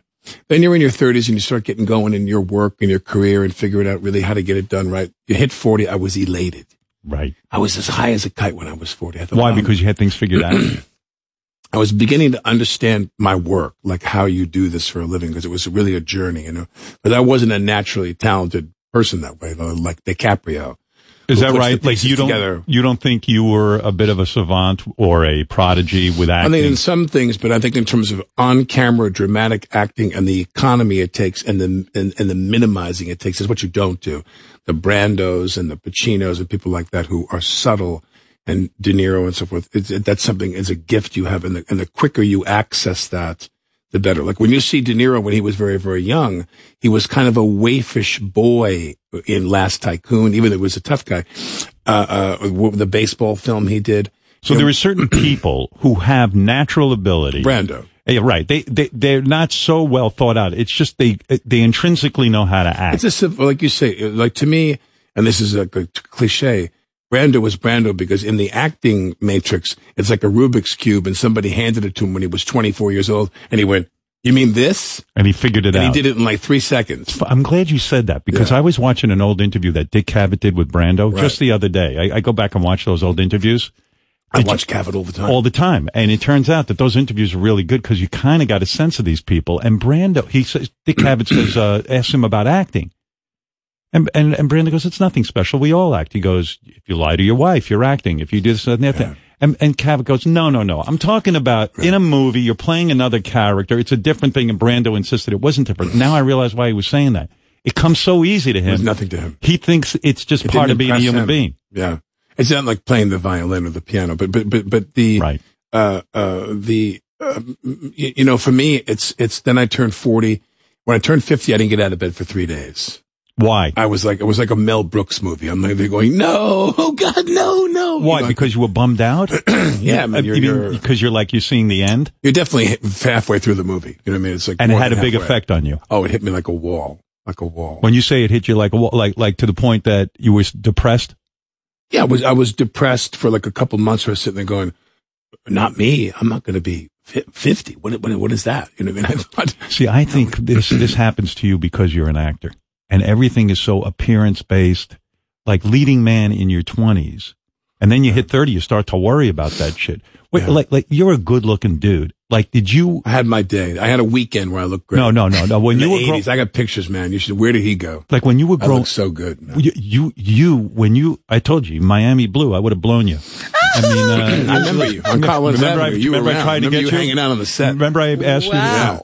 We're not on the air now, right? Because that'll ruin my entire I don't know, but I heard it. Yeah. You did? I thought we were in commercial. I didn't realize. No, but seriously, when you were like a kid growing up, did people used to say, not just your mother, but people on the street would say, hey, he's got movie star good looks. Did people ever say that? No, because nobody in my world talked about that in terms of, that was a possibility. I didn't grow up in a world where the arts, you know, let alone movie stardom, TV stardom was something that was even considered. But when do you realize like you're physically handsome enough to be in the movie? Like, hey, I gotta beat up on this thing because I'm like a really handsome guy. I mean, at some point you have to evaluate. Well, I mean, I can only think of like silly examples. You know, like you start acting, right? And you do a scene, and you're doing shows, and you kiss the girl, and they say cut, and the girl keeps kissing you. She doesn't stop. That's when you know. That's when you kind of get an idea. You're like, wow, this is really. Yeah, I've never met a woman yet who wanted to continue kissing me. They say cut, and then they just keep going. Wow, that's when you know. I had a few of those back in the day, and those are some good-looking women. There were some pretty impressive women, yeah. And then when you start to go in auditions, as a man and as a male actor, do you start to size up the other actors who are there on auditions and say, hey, I'm better looking than this guy? And I never thought about that. You know, listen, there's always guys who are better than you, bigger than you, stronger than you, tougher than you, whatever. I remember when I would go to auditions years ago, the people that you were conscious of, the people that you had your eye on, were the ones that were getting cast. You know, like in the beginning, you'd be sitting in a room at a casting call for a John Sayles movie, about the White Sox scandal, and the baseball film he did. And there is every actor you admire in Manhattan all sitting on benches in a hallway. There's Totoro, and there's this one. And you're not looking at the guy that's the handsome leading man. You're looking at Totoro. Yeah. He's going to get this job. Why? Because he's so quirky and different looking? No, he's just so talented. You know, yeah, he's but so I'll talented tell you and original. But so much of it comes down to looks. Like my wife and I were like just on Netflix the other day. We're looking to look for the movie just to pass the time and be together. And we look at it and we evaluate it by, hey, you know what? That's a good looking man and woman. I want to watch them. There's something about that. It matters. Your appearance. But I think you have to combine that with some talent, with some, you know, kind of glacé of talent. Like if you look at, Elizabeth Taylor with Montgomery Clift in Place in the Sun, and you see that famous sequence where he's shooting pool and she comes into the room and she goes, wow, after he hits the pool shot, and then they're introduced. And then they go off and have the love affair eventually, which is very tragic. And then they have this famous kiss that they have out on the balcony. And it's probably the most famous kiss because you can't hold a camera that tight on two people unless those people are flawless. That's right. They got to be flawless. Yes. And he has two people in the same shot who are flawless. That's right. And you look at them and you go, wow, these people are gorgeous. Now, if they weren't good they were also both fantastic actors, you know, and they play the emotion and the truth of the scene. You fall in love with them, you know, you're rooting for them. If the people don't have the talent, you're like, you know, so what? I see the opposite sometimes with actors that, I know some of these actors, they're very good, but particularly I notice this with women, and it's true of guys too. There's a handful of women who can truly be leading ladies. They have that, like Julia Roberts has that certain smile. She's the ultimate. The ultimate. She's the ultimate. Because it's not just the beauty and it's not just the talent. There's a humanism that comes through her. There's something. The warmth that comes through. Yes. Because a lot of them are a little frosty. And you see it on screen. Yeah. And there's so many women who are very capable actresses, and same with dudes. I was watching an interview with Burt Reynolds 100 years ago, and he was talking about some guy, an actor who was so fucking good looking. He said, I couldn't stand him. I want to punch him in the face. Right. Because he was like, shit, I got to go up against this guy. Right. And here's Burt Reynolds, who's considered this handsome guy. He's got it all. And he's sitting there What's going, he complaining about? Yeah, exactly. Who's he threatened by? When you had to do, like, when you see yourself on a big screen for the first time, okay? It's painful. Is it though? Well, when you saw Adam Driver doing all this, commenting lately, about, like he walked off of Terry Gross's show and, he didn't want to hear his voice and he doesn't watch his what was own that stuff. all about? Why did he walk off? I guess he just has a severe case of what some people have, which is, the purpose of going to a movie is to be entertained. Yes. I'm incapable of being entertained by myself. So when I go to the movie premiere, I walk the red carpet, we take the pictures, and then I don't watch the movie. I go have dinner with my wife, and then we come back, go to the party, and have a drink and go home. You can't enjoy I seeing can't your own. stand watching myself. It's painful because all you see is what you did wrong. Right. I could have done this better. Is that? I could have said this tighter, this slower, this whatever. But you've watched your work, right? I mean, But this is another thing that is when you have that beautiful, because I want to talk about award season, which is when you have that really enviable and fantastic battery between a director and actors. Like when you see The Irishman, and I'm not on the set, I don't know. They might have been under certain financial pressures. I doubt it. I'm sure Netflix gave Marty all the money he needed to do things his way. And you can see those guys. I mean, they probably do everything. They just do it till they're happy and they get it right. What did you think of The Irishman? You love it? I thought The Irishman was, I don't have any fresh observations about that. I thought it was a very good movie and I thought there's a lot of great things in it. And I thought it was long, but that didn't bother me. But I did think that it was really, I was very emotional. I had like a tear in my eye at the end because I sat in the theater and watched it at the Hamptons Film Festival. And my wife had to go into the city with the kids ahead of me. And I said, I'm going to stay and watch this movie because I really feel like I got to see it on a big screen. And I watched the film and, I thought we're never going to see these guys do this again. This is it. Made you sad. It made me sad, man. It made me sad. Yeah. Think of all the pleasure. Think of all the moments. Because Scorsese in his documentary about American film says, if you remember the plot of a movie, it's not a great movie. You remember moments. And how many moments do we remember these guys? How many moments do you remember, Pesci? Those guys, I mean, you just cry. Yeah. You just cry. I called Joe. And I said, and I almost did a project with him. So I knew his assistant. I knew the way to get to Joe. He's reclusive, right? I mean, this guy, you don't see him anywhere. I mean, he's done a few interviews, but he's pretty much reclusive. Well, I mean, a lot of these guys, I've always wanted to interview Hackman on my podcast. Right. A great actor. Because, oh my God, I mean, how many great films and amazing actor. So what happened when you called Pesci? I called his assistant and they put Joe on the phone and I said, man, I can't tell you how beautiful you are in this movie. I said, you are great in this movie. I said, I hope it brings you everything you could possibly hope for. And he's like, yeah, thanks, Alex. Alex. He said, thanks a lot. It's really fantastic of you to call me. I really appreciate it. Is he acting or is that who the guy really is? I get the feeling he might really, I don't know. I guess, of course he's acting. Because you know what I think he is? I think he's a family man. I think he's a dad. He's like, whenever I hear him, he lives in New Jersey and he has a house and he's in LA. And from what I heard, I don't know him, that like he made a lot of his choices in his career about his family.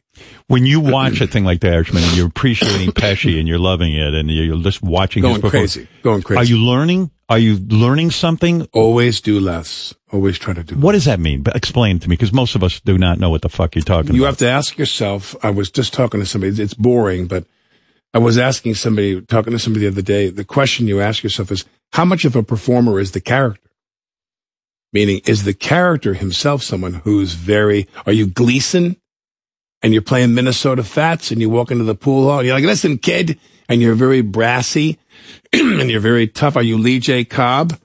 And you're smacking Brando on the back going, let me tell you something, kid, rubbing his shoulders, talking like this, where the lines you're saying, they're practically singing the lines. You know what I mean? It's like, but I'm saying, or you're Duvall, who does his first movie in To Kill a Mockingbird, and you don't have one line. You have one line. There's Boo Radley. You just hit on something. And you put a knife in everyone's heart. You kill people with your talent. I always say Duvall's the ultimate, not one line. And he guts you because he's so real. And you sit there and go, how much of the character is a performer? I do Motherless Brooklyn with Edward Norton. And I knew that the character I was playing, he was a very bossy, loud, pushy guy. Yeah, we've met those people in real life, bossy, pushy people. But you're right. The majority of people I meet, I'm talking about real people now. Right.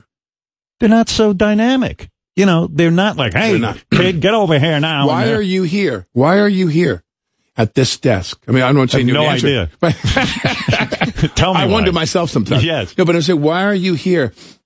And you've become this, I always lay it on you all the time, but that's why I'm here, because I love you. And you're this legend, and you're this icon, and you've built this empire. And why is it? Because you're this demure little flower?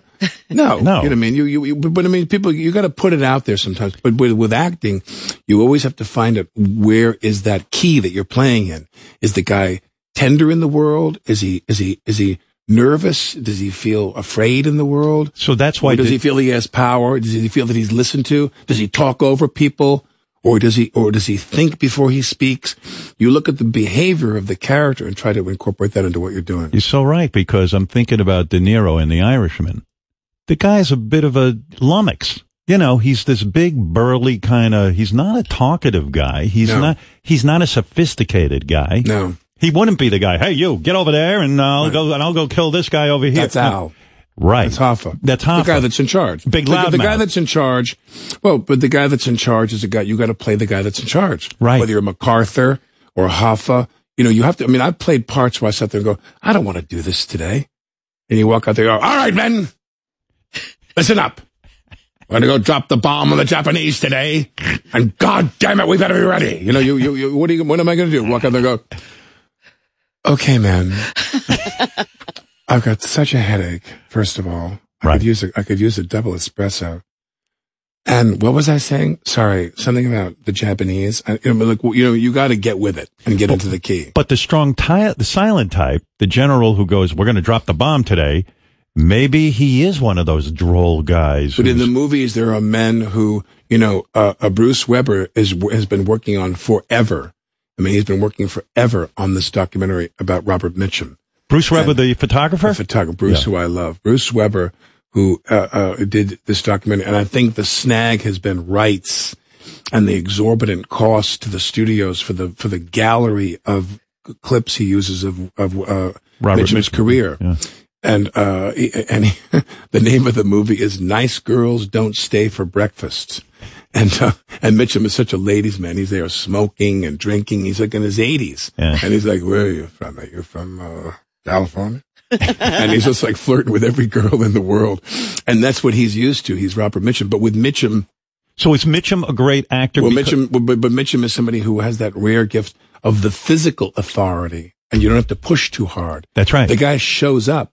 His eyes, his facial symmetry, his body, the way he was a great actor because he was aware of his physical presence. Because he knew how to make the most of what he had. So in other words, what you're saying Victor Mature was a great actor, powerful. If Robert Mitchum was playing the general, he doesn't have to come in and say, man, I need you to do that, because he was so physically big and powerful that he could just say, men. He'd walk in and go, all right, men. And you were like, sure, buddy, you got it. Whatever you want. Whatever you want.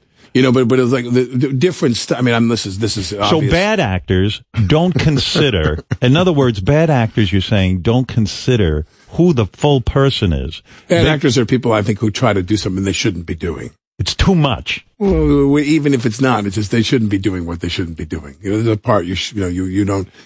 So what do you do if you're in a movie with a bad actor who's doing too much? Do you pull him aside? Do you say to the director? Pacino taught me about that. I said to I interviewed Pacino. Right. For to graduate from school. I told you that story. Pacino, I'm going to graduate from NYU 14 years after I leave school. 14 years later, they come to ask me for money. Right. They said, we're on a fundraising tour. We're going to raise money. And my assistant is a kid from LA, Michael Vieira. He's a kid. He comes up to me and goes, ask him for the degree. Smart. Said, what'd you say? He goes, ask him for the degree. They're shaking you down for the dough. Tell me you want the degree. I go, you're a fucking genius. I go back in the room. The head of NYU development is there. Yeah. And I walk in and I go, well, listen, I don't want you guys to just give me the degree, but I want you to help me figure out how it can go like independent study. So we say, you're going to write a paper. I love that you cared. I mean, why I wanted a real degree. You wanted a degree. I wanted my degree. Yeah, well, I went to school for 3.5 years. You are the successful guy. I want my fucking degree. So I go there and I say, they say, you're going to write a paper about, I said, I'm going to write a paper about the applicability of method acting training or real method actor to a person with a career in film and theater. And the only person that fit was Al because he kept going back to the theater and doing theater. So I contact him and he agrees to let me interview him while he's shooting Carlito's Way. Wow. So I drive from Yuma, Arizona to Tucson, fly from Tucson to Chicago to New York. So you can get your degree. So I got my degree on that fucking trip. Let me tell you. Yeah. I get to my apartment. What's amazing is, but what's amazing is you gave a shit so much about getting your degree, and here you are, this famous actor, super successful. I wanted my degree. I wasn't quite sure how the acting thing was going to work out. Come on! And now you're running to Al Pacino to get. I'm begging. I'm groveling. So I get in the car. I go home. I take a nap for 2 hours. I go up to where he lives upstairs, up out of the city, and I get there, and he's asleep because he was doing Carlito all night, and I was a little early, and he was a little late. So I'm sitting there in the house. And his buddies are there. There's like 3 or 4 guys there. And he's got like a house manager, a guy that works for him who brings them all like muffins and scones and omelets and fruit. And they're all sitting there going, remember that time that Al, when he came on there and he did that thing with the car, he said that thing about, and all they do is talk about theater, the old days. Are they all theater actors? They're all theater writers, producers. Right. They're all Al's buddies. And they're like, I'll never forget. And then she came in and she lit the cigarette. She lit the cigarette first and then said no, or she said no and then lit the cigarette.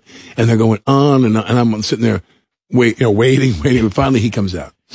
But I said to him, what do you do when you're as gifted as you? And you're working on a film. I mean, you're a huge movie star, one of the greatest movie stars that ever lived. And you're doing a movie and the other people don't hit the ball back in the same way. And I'll never forget, he goes, oh, I don't get involved in that at all, Alec. No. I just say, Alec, everybody in the business is talented. You wouldn't be here. You wouldn't be in the business unless you were talented. He said, they say he has a talent for telling jokes. He has a talent for singing a song. Everybody's talented, Alec. They're all talented. Some of us are just more talented than other people. But it doesn't answer the question. Anyways, but I'm saying he's the sweetest guy that way where it's like, hey man, I'm paddling my canoe. I'm not going to get in there and say fire them or do whatever, No, because he's a very cool guy. Because you don't want to be responsible for ending someone's career. You don't want to be a dick. But at the same point, if what you're describing to me but about, it takes the focus. What I learned from him is it takes the focus off what you're doing. You put the focus on you. You put the focus on you. So have you adapted that in your own career? Or have you gone to directors and said, listen, come on, I'm working my ass off here and this fucker's answering me and he's not even in the same room. I'm not even sure we're in the same room. I go to the director now and say, you want me to stay late? Cause I got 4 kids waiting. You want to shoot tomorrow's work tonight? Yeah. No, but by the way, excellent Pacino voice. Yes. Yeah. Very good. You do all Pacinos, old Al and young Al, right? When you do young Al, you gotta get up here. I can't do it because my voice is shot. I got a cold, but you got to go up higher like this. He says to the black kid it's always in Serpico. Yeah. When he says, we're going to go for a walk. We're going to take a walk. You and me without cuffs. You fuck me. I'm going to put one in your back. I'm going to put one in your back. That's Serpico. And then he gets into hoo-ah. He goes down. Right. But anyway, he is, I mean, he's obviously somebody. Bob, all those guys, I worship them. I've said this a million times. I do Good Shepherd with Bob directing. It was tough the first couple of days because he'd walk up to you to direct you, and you just go deaf. You see, all you did was you just saw this Raging Bull and this, and he would talk for like 60 seconds, and I go, "I'm sorry, Bob. Could you repeat that?" Because I couldn't hear a fucking word you were saying. Well, because he was staring at you. When you were waiting to come in here, did you hear me talking about I ran into Paul McCartney the other night? Yeah. And my wife had to tell me what Paul said because I can't. He said, Howard, I'll be there tomorrow. I want to be interviewed. And my wife said, do you hear what Paul just said? He wants to come in tomorrow and be interviewed. And I go, he didn't say that. She goes, no, he absolutely fucking just said that. Isn't that funny? I can't listen to when this I did guy. the SNL and I first met him, Linda was alive. And Linda McCartney, I'll never forget, she goes, go up to him and talk to him. Just go up and talk to him like he's anybody else. That's what he wants. I looked at her like, are you out of your fucking mind? You don't know him. Talk to him Oh, like anybody. He's anybody else. He doesn't want you to treat him that way.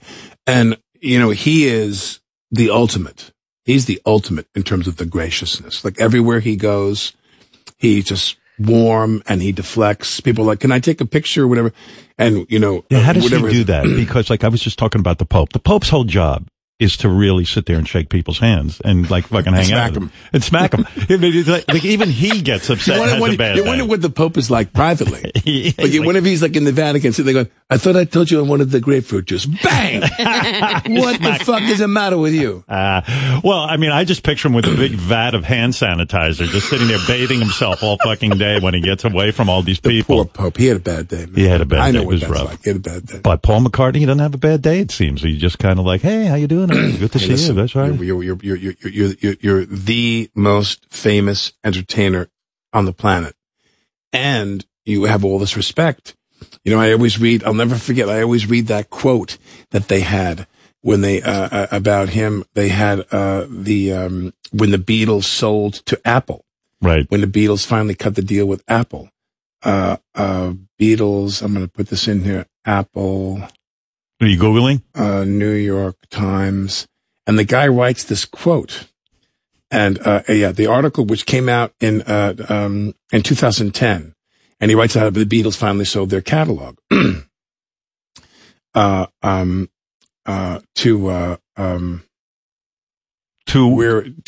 Apple. Right. And, they had a quote in this article. I'm going to find it for you right now. Bear with me 1 second. I'll bear with you. Believe me. I'm no, it's really cool. Where are we Here it going? is. One of the last major holdouts against selling its music via digital downloads, the Beatles are the ultimate prize for any music company. The group has held on to blockbuster sales 4 decades after breaking up. It has sold more than 177 million albums in the United States alone, according to the Record Industry Association of America. And here it is, and held on to untouchable cultural prestige. I mean, the Beatles are it. I mean, it's it. Yeah, that's it. And they're on their own planet. And when you're around him and you see how well he handles that, you're like, I mean, I don't need to tell you, you know him. Yeah, no. He's the sweetest guy in the world. Yeah, he's so sweet, but it's like, wow. And then when he starts talking about music, you realize, we sat down with him one day and he's sitting there going, we did this song and then we recorded this. And I said, no, let's try this. And he's talking about like the guitar fingerings and you're going, this is what these guys are about. Yeah. They know everything about playing music, producing music. And Paul likes talking about it. I was shocked because when I had Robert Plant on the show and I wanted to talk to him about Led Zeppelin, he doesn't want to talk about it. He didn't. No. And Why I was so disappointed. I don't know. It was weird and I couldn't let go of it. I wouldn't say it was one of my better moments because I finally had Robert Plant and I just wanted to know everything Led Zeppelin. Yeah. I get the impression Jimmy Page is like Paul McCartney. He wants to talk about Led Zeppelin. Yeah. He's proud of it and wants to really talk about the process. Doesn't want to hide from it. Paul will sit here and tell Plant you about didn't want to talk about he was just like, can we talk about my new record? I go, yeah, of course we can. I'm curious, but Jesus Christ, what was it like when Led Zeppelin? We had Roger Daltrey on my podcast He's in this great. building. Yeah. He was doing a book tour. And he comes on my podcast. He said, the other blokes was singing about, love and girls and holding hands and such. And we wanted to be a blokes band. We want to be a guys band. Yeah. And sing songs that guys would want to sing together. They're in the pub or whatever it is. And you really, when they get into their genesis and they get into their thing, it's really, really cool. Go ahead. Yeah. No, go. Is it weird for you, asking people to do, like you said, you hung out with Paul McCartney and this and that, and you, asked Al Pacino if you could come interview him and all of that. I'm never normal when I'm around them. Yeah, but I'm always like, I hate to ask people to do anything. And then first of all, I couldn't even believe you agreed to be roasted. I watched the roast. It was funny as shit, but I mean, you took a lot of hits. Yeah. And, the only person on the roast, by the way, I think it's worth mentioning that everybody else in the room and the producers would come in. Now the comics come in, they have their own stuff too. Yeah. But they hit you and then they hit everybody. They hit each other. Yeah. So they spray the whole room. It's like like a hose. Yeah. And they hose everybody down. but they would sit down and some of the writers would say to me, so-and-so wants to know if you're cool with this line. And we had a little bit of that back. Well, not a lot, but a little bit. And I'd say, okay. But the only one who said verbatim every horrible thing that was handed to them was my daughter, Ireland. Oh my God. They handed her a script, and you could just tell she put her golf shoes on and just tap danced on my face. She crucified the fuck out of you. I mean, Dad, you called me a pig, you called me this. She said every horrible thing about me, they told her to. What was going through you? First of all, why did you agree? Okay, I know it was for charity, but you could give the same amount of money to charity. You're a wealthy man. And it's great to raise money for charity, but some things, I'd rather just pay the fucking charity because to me, I didn't really care.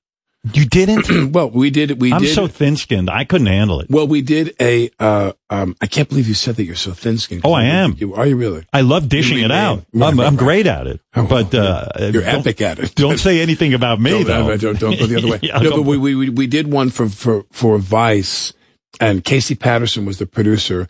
And she's the loveliest woman. One of the loveliest women I've ever worked with in my life is Casey Patterson, who was producing for Spike, and she does a lot of other television.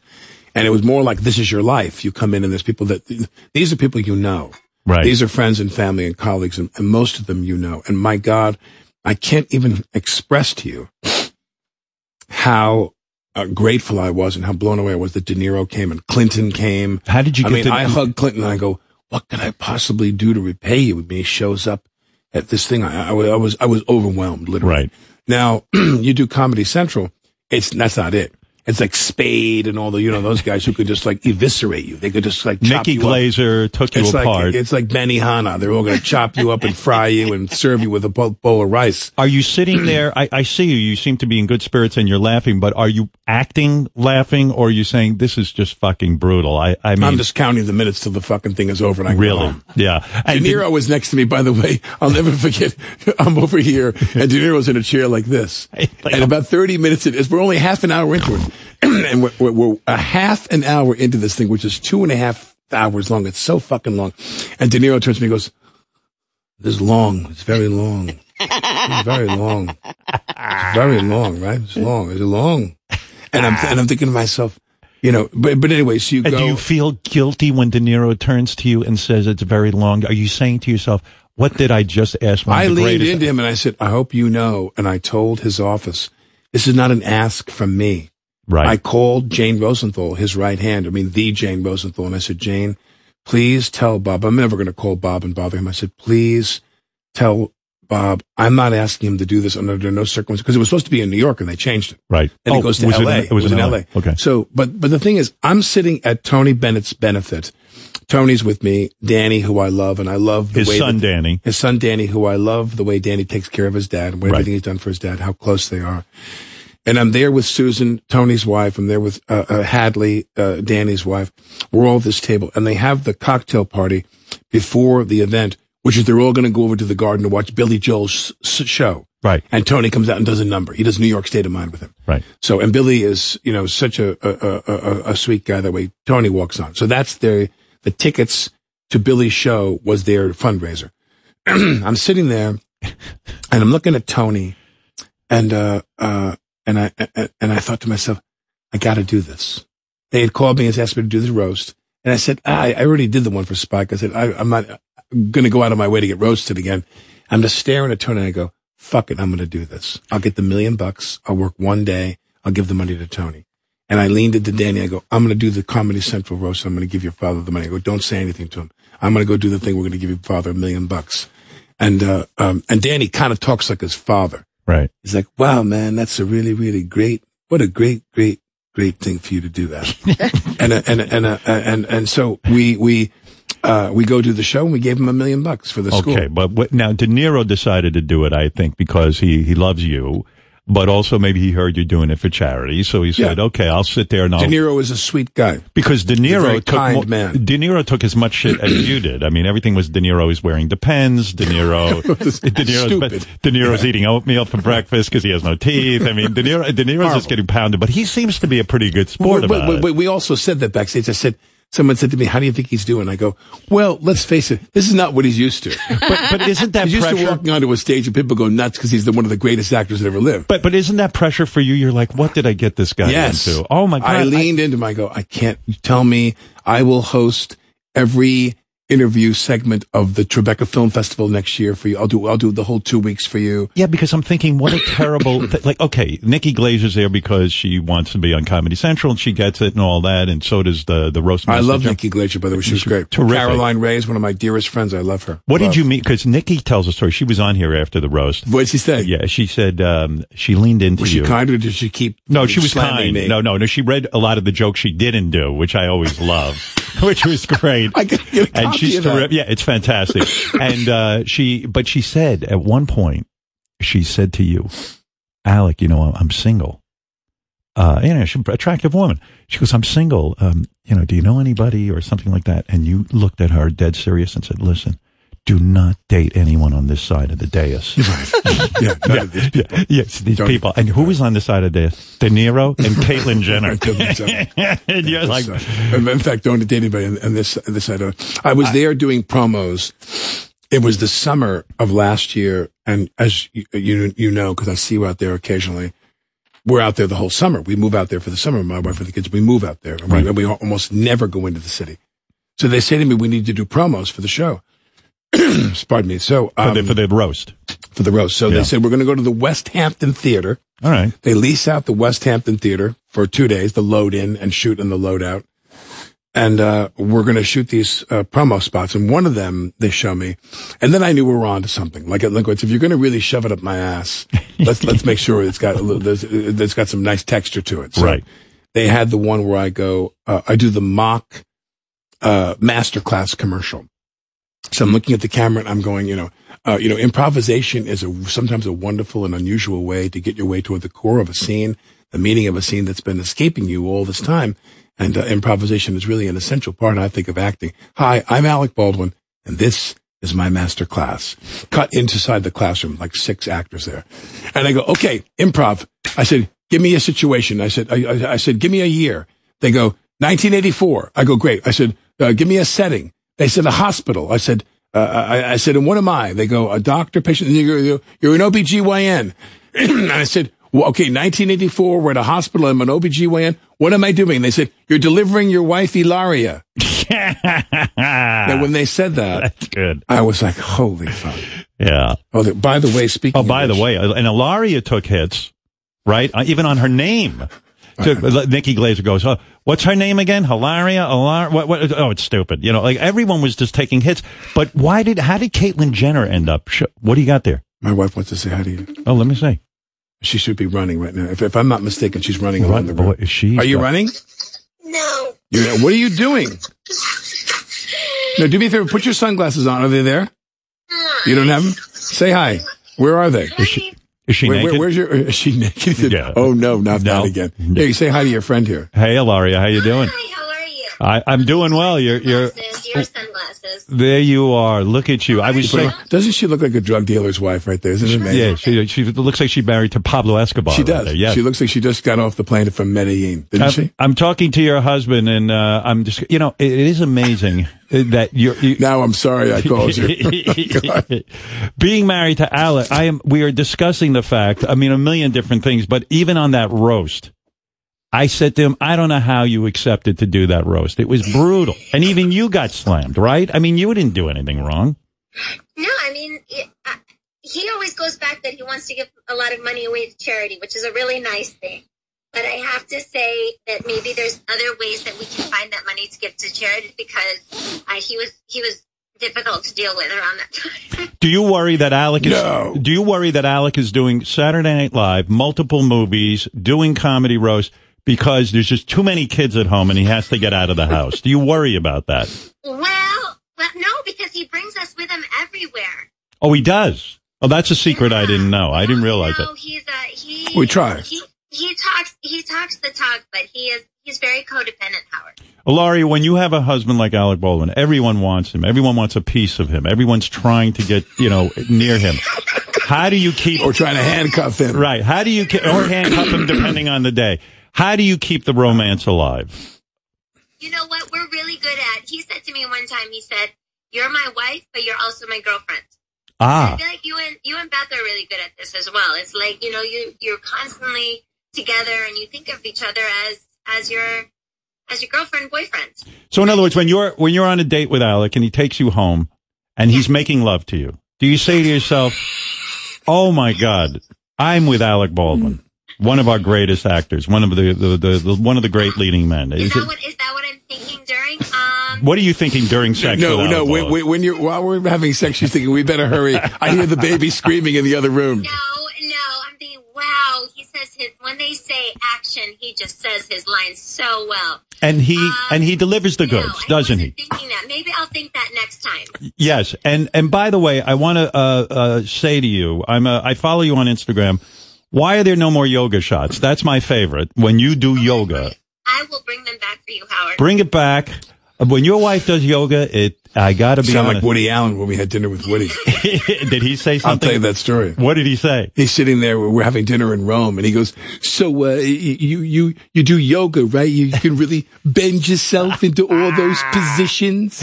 Right. He was elated. He was high. You love that, right, Alec? I mean, that is it. Who would imagine that one day you'd be married to a woman? He's very jealous. I'm very jealous. Yeah. You are? Alec. Yeah. He is? Oh, yeah. She gets hit on all day long. Is that true? Pablo Escobar's wife gets hit on all day long. Look at her. Look at her. What do you mean? Like when you're away from... All I have to say is I have 4 children, 3 dogs, and I'm married to Alec Baldwin, and they go running. Yeah, but do you... In other words, when you're not around him, when you go out doing your daily routine, men are hitting on you. But are you telling Alec this? I'm not dumb to admit that in front of my husband here. No.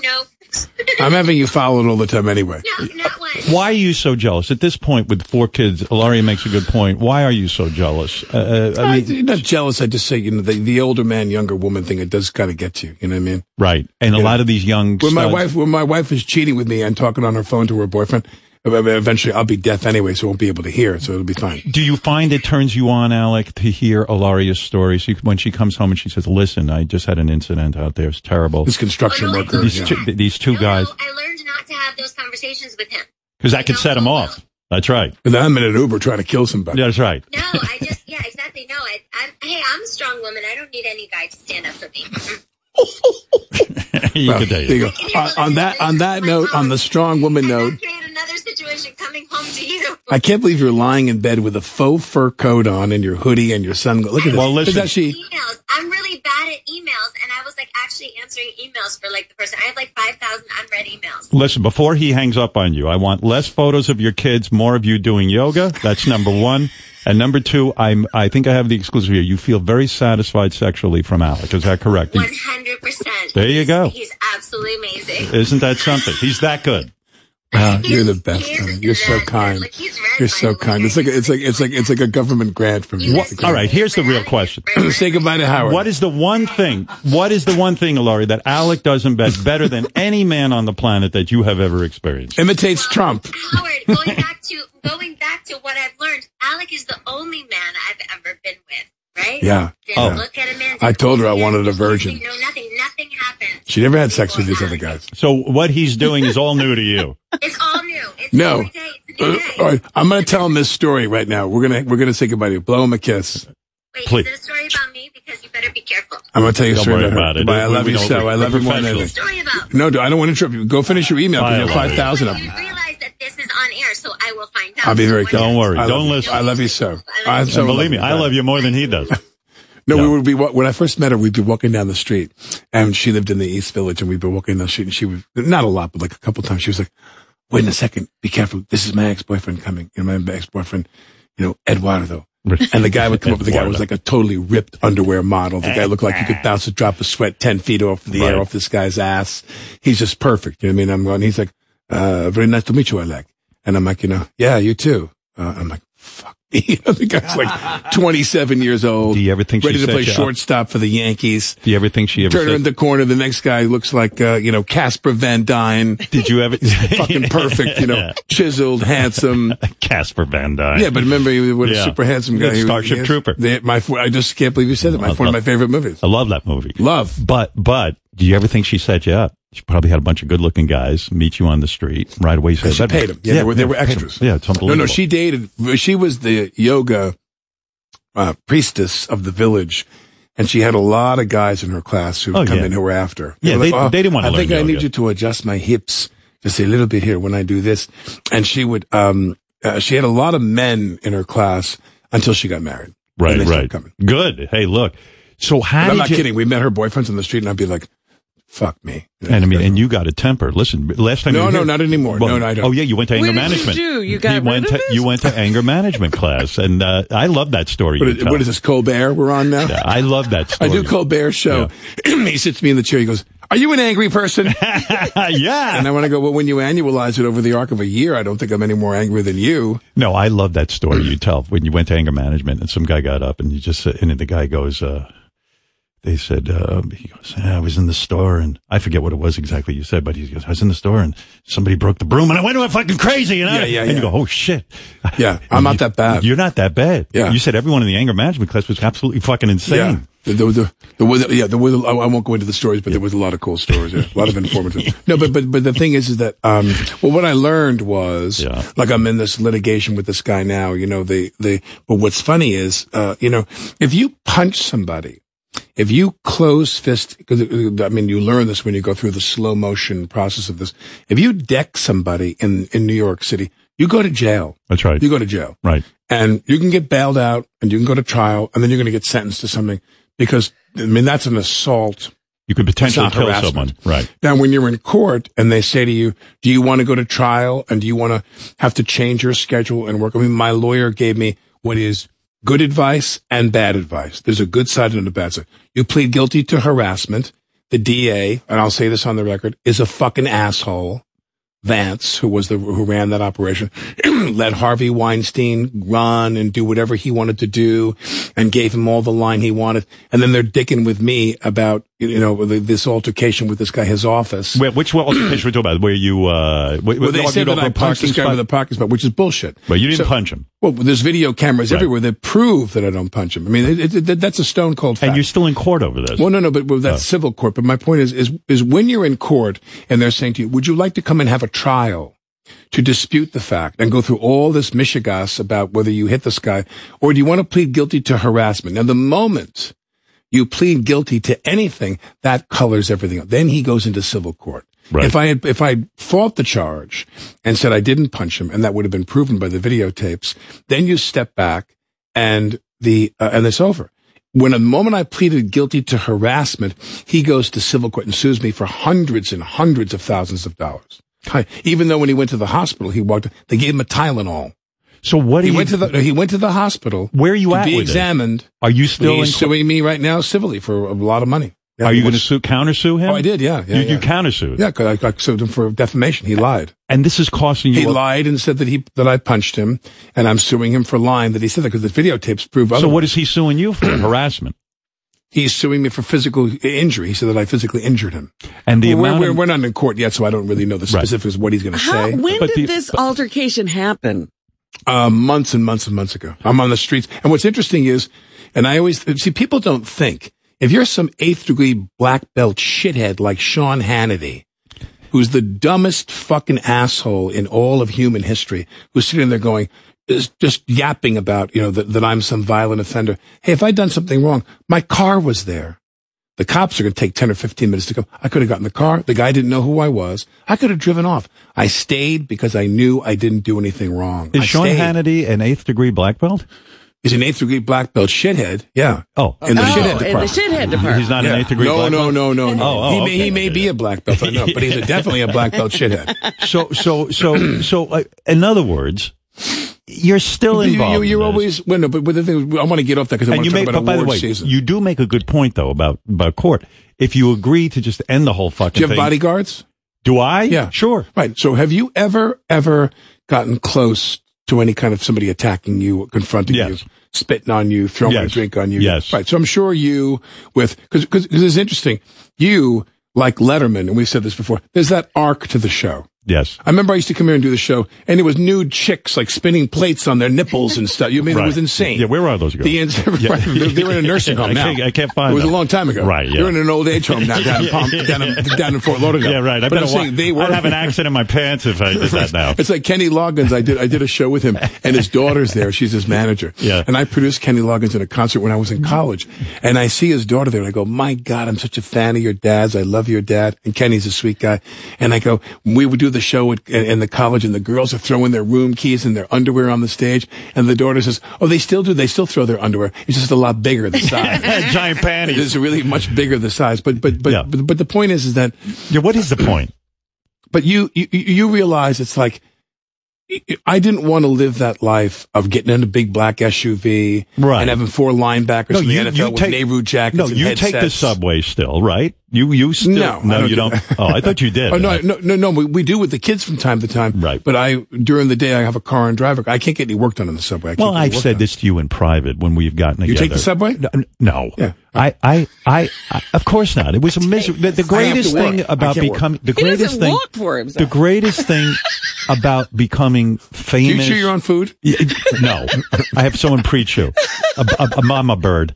But seriously, the greatest thing that ever happened to me when I got, a little bit famous and a little bit of money, I said, I don't have to take that fucking subway anymore. I was down there with Robin and Fred, and we're getting attacked, and people are screaming, and they don't even know I'm famous. They're just they're crazy.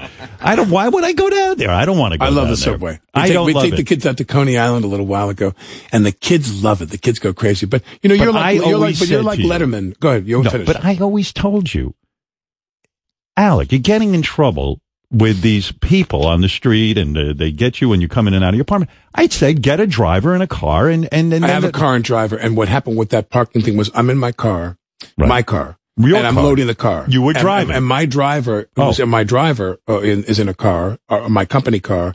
And we've decided we're all going to take a lot of stuff out to the house. I mean, you know what it's like. Yes. You have an apartment in New York. What do you have a house on Long Island for? To store all your shit in. That's right. So we just filled the basement with boxes of shit. Yeah. The headphones you gave me 10 years ago. Right. In my swag bag. I got like 90 of those on a shelf. I have a Howard Stern shelf in my basement. Right. But we're going to go out there, and somebody comes and says, "You want my spot?" And I go to take the spot. And as I go to take the spot, this guy sneaks in. But why isn't the driver dealing with that? I don't understand. It's a war zone. We don't have it worked out, Howard. We don't have it worked out. That's my point. I need to learn from you.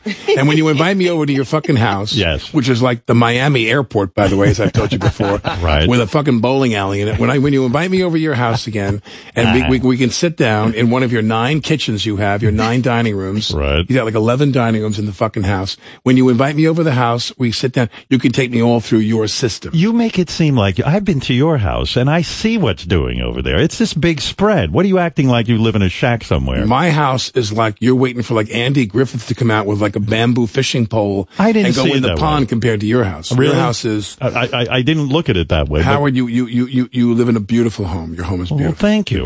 Thank you. But you know what you have? You have the home of a man and a woman and some cats.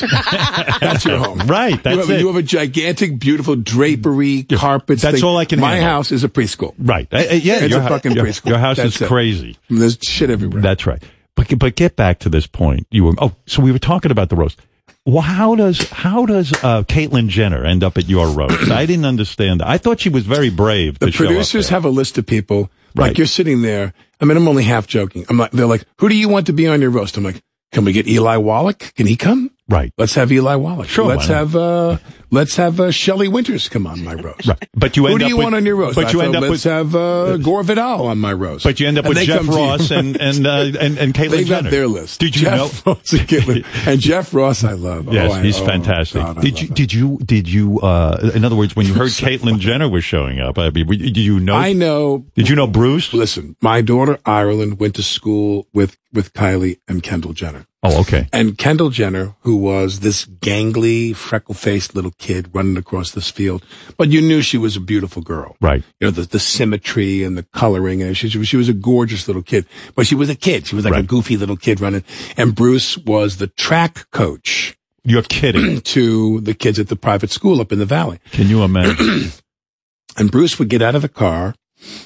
He had his SUV, and it would say 10 events was his license plate. And I'm a deep admirer of Bruce. You watch the 30 for 30 on him. You watch the bio. You're like in tears. The guy, he's it, you know. Right. If you really, your hat comes off to his, accomplishments. And for me, you didn't see it coming. There wasn't an ounce of Caitlyn Jenner in Bruce. He'd shake your hand and practically rip your wrist off. Right. I'd say, what are you doing this weekend? I'm going to go golfing with Arnold. And he had all his Republican buddies and everything. Right. And you didn't see any, you know, there were no earrings or lipstick or whatever. You must have been more shocked than anybody on the fucking planet. I was absolutely floored. But when you're around when you're around her, he's happy. He's happy. Right. Who gives a shit? How's the handshake? Is it still pretty powerful? Oh yeah. So he's still got the tendons there in the forearm to rip your arm out of your socket. So the Comedy Central tells you Caitlyn Jenner is. I don't care. You know what I do? Are you sitting? It's the Pacino school. Yeah. I don't get involved. You want to have Count Chocula come on here. You want to have Yogi Bear come on here. I'm all right. You're making $1 million for charity. I'm getting $1 million. But Tony, did anybody there say anything that offended you to the point that you turned to Comedy Central? So listen, you're not fucking airing that, or did you just let it go? Sounds like everything was cool. Everything was cool. No, I knew they were going to take the Empire State Building and shove it up my ass, one brick at a time. You were such a good sport. So in other words, there was nothing there that someone said where you said, "Jesus Christ, I'm getting a little. This is just a little." No. But you know what I was amazed by? Seriously, you're there and you lock into a zone, kind of, neurologically, where you're like, the content doesn't matter to me. They're going to bury me. Who's good? Right. Who's good? Right. Now, Nikki Glaser blew me away. She got up there. She was like a skeet shooting person. She was like, pull. She's a pro. She is phenomenal. I walked out of there going, I want to work with her. Right. Now, Caroline, I love. I've known Caroline for years. Ross, I've known for years. Right. Chris, Red. I do SNL with. There's a whole bunch of people I'm leaving out, but, De Niro, who wouldn't, work with Bob. De Niro was surprisingly good at roasting you, I thought. Yeah. Yeah. I mean, but they prep you. There's really, really good people. Right. But the Nikki Glaser, I loved her. She's so talented. And she writes her own material. I mean, she's a talent. She's a big talent. She's tough. She's so coarse and so. Can you, Phil, before we get to whatever the fuck you're coming in here for. The award season. I want to get to award season. I said that about 90 minutes ago. Yeah, I know, but I gotta ask you something. I got a cake in the oven, so it's almost done. Tell me what is going on with Saturday Night Live. In other words, I'm always shocked when you show up week after week, and I'll tell you why. I know you just shot like 2 movies. Right. And smaller roles. I mean, it's smaller. Okay, but to show up to Saturday Night Live every week. Not every week. Once a month now. Oh, is it once a month? This season, once a month. Okay, but even that. Even we all agreed. We got to lay it out a little bit. In other words, you've said in the past, Lorne convinced you to do it. Yeah. You weren't going to come back, and somehow he's. Who's a person? Now, let me ask you this to frame this. How much time do we have? Are we okay? I don't even know what time it is. We got all the time you want. Yeah, because I get lost in you. With you, it's like, I'm supposed to be in court right now for jury duty. You don't need to be. I was on Howard, and they're like, oh, it's okay. The judge will understand. Wait a second. Wait a second. Do you think they're going to He was on Howard, everybody. Do you think they're going to let you on a jury? I don't think so. Yeah. No, I walk in. I take a magic marker and I put a swastika on my forehead when I walk in. I do. Yeah. I go in the bathroom, I draw one on my forehead. I'm like, how's everybody doing? Everybody want a coffee? So get back to this point. I just belched in your face. But let me. Whatever you want, baby. It's my show. Get back to this point. Saturday Night Live. You were framing it. You have somebody in your life who, even early on, but even now, especially when you're who you are, you're in this plateau, who counsels you? Who's the person that sits down? Who's your Maury Ballstein? Who sits down with you and says, "Don't do that. Don't put that in the book." Who has your ear? The person I go to the most on things like that is my agent, Don Buchwald. I trust his. You trust Don. He has tremendous. And he has taste. input. He has absolute input with me. Like I will pay attention to what he says. Don't do that. Do this. Don't do that. Yeah. I mean, he never says to me. Because you must be overwhelmed with offers of things to do, and you say, I don't need the money. Yes, he has a very good handle on, hey, you're going to be miserable. You're going to be, it's too much. Yeah. Fuck it. Don't do it. Right. But I mean, I know with you, I mean, you got a lot going on. You got match. The Friday before is the season premiere this year. Lorne calls me. Now, Lorne is one of my dear friends in this business. I love Lorne. I admire. What do you mean Lorne. he's a friend? I mean, but I mean like a friend, he's a busy guy, so I'm not talking to him every week. Right. But Lorne is someone who Thanksgiving, now that I have kids, we used to have Thanksgiving with Lorne, many years in a row. Oh, okay. So he's a personal friend. Right. And then we had all these kids. I wouldn't put Lauren through that. So we go over and have dessert after we put our kids to bed. We say, we'll be there for dessert. Do you have we feed our kids and go to Lauren's for dessert? Are most of your friends in show business? Now, I imagine. I would think they would be, and I'll tell you why. No. Because you're at a point in your career where a lot of your, your interest and the things you like to hear about, the things you like to talk about seem to be about not just the business, but people of accomplishment. Who's your best friend? My best friend? Well, taking my wife out of it? No, my wife. Who's your My wife is. My wife's my best friend. Yeah. And you want to know why my friendships with a lot of people in this business, I say this with no judgment. I say this without an ounce of judgment. That a lot of the people I meet in this business, my friendships with them have not progressed. I'm 62 years old in April. Right. So over the many years, your dance card gets full. I got some friends and now I have my wife and my kids. But want to know why those friendships didn't progress? I don't drink.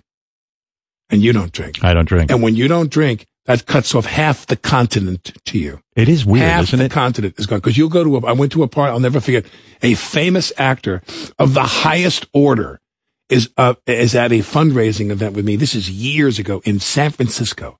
And we go to this event where there's these speakers and a conference and this panel and all this other stuff. And I was hosting. And this guy was there. And then they take everybody to this really swanky, the drapery and the carpet and the leather. And we go to this beautiful room, dining room, to have a private dinner hosted by the organization, the NGO that's doing it. And it's like 40 people for dinner. And he leans over to me and goes, "Psst, hey, you want to go in the bathroom with me?" And he holds up a vial of cocaine. And I go, "Oh, no, I'm sober. I don't get high anymore. I'm 35 years sober." Right. So this is 20 years ago. So I'm 15 years sober. And he looks over at me and he's like, and literally the look in his eye, the disappointment he had, he was like, "Oh, you're not one of them, are you?" Yeah. Oh, no. Really? It was like, oh, and that's so undermining. And I don't get that reaction. But what I do is I have a nose for people who they want to go out drinking. And then after they're done drinking, they want to go do some more drinking. Yeah. And then after that, they want to do some more drinking. And God bless them, but I just don't do that. Yeah, it's funny. So there's a whole now that I don't drink, it's funny. Like when I was on vacation with two other guys that don't drink, like we all gravitated to one another. Like it's like we because we're not drinking. It's just easier. When you're not drinking, it's like speaking. It's like I don't speak French. You ever miss it? Do you ever miss drinking? Yeah. Sure. Yeah. Yeah. Well, I mean, to me, I was one of those guys who'd be like, I always tell this joke. What is it? A beer you want? No, fuck that. A beer. Yeah. What do you want? I want like 6 Canadian clubs and sodas and pour them all in one fish tank and give me a straw. Well, what do you miss about it? Like just the being out of your mind? No. What do you miss? What I miss was the bullshit that I told myself. Because in the beginning, before you cross over the line, I was one of those guys that would drive up the PCH and be in my car. I go, "Man, look at that sunset. Here we are at Zuma Beach, the sun, LA. The air feels so good. I got my music on. I'm like, this is so great. This is everything God made in LA is so beautiful." And I'd say, wouldn't this even be nice if I smoked a big fat joint right now in the parking lot and drank myself a nice, like a big thermos full of margaritas. Give me a thermos full of margaritas and a joint the size of a flashlight, and that sunset will really start glowing. And did it?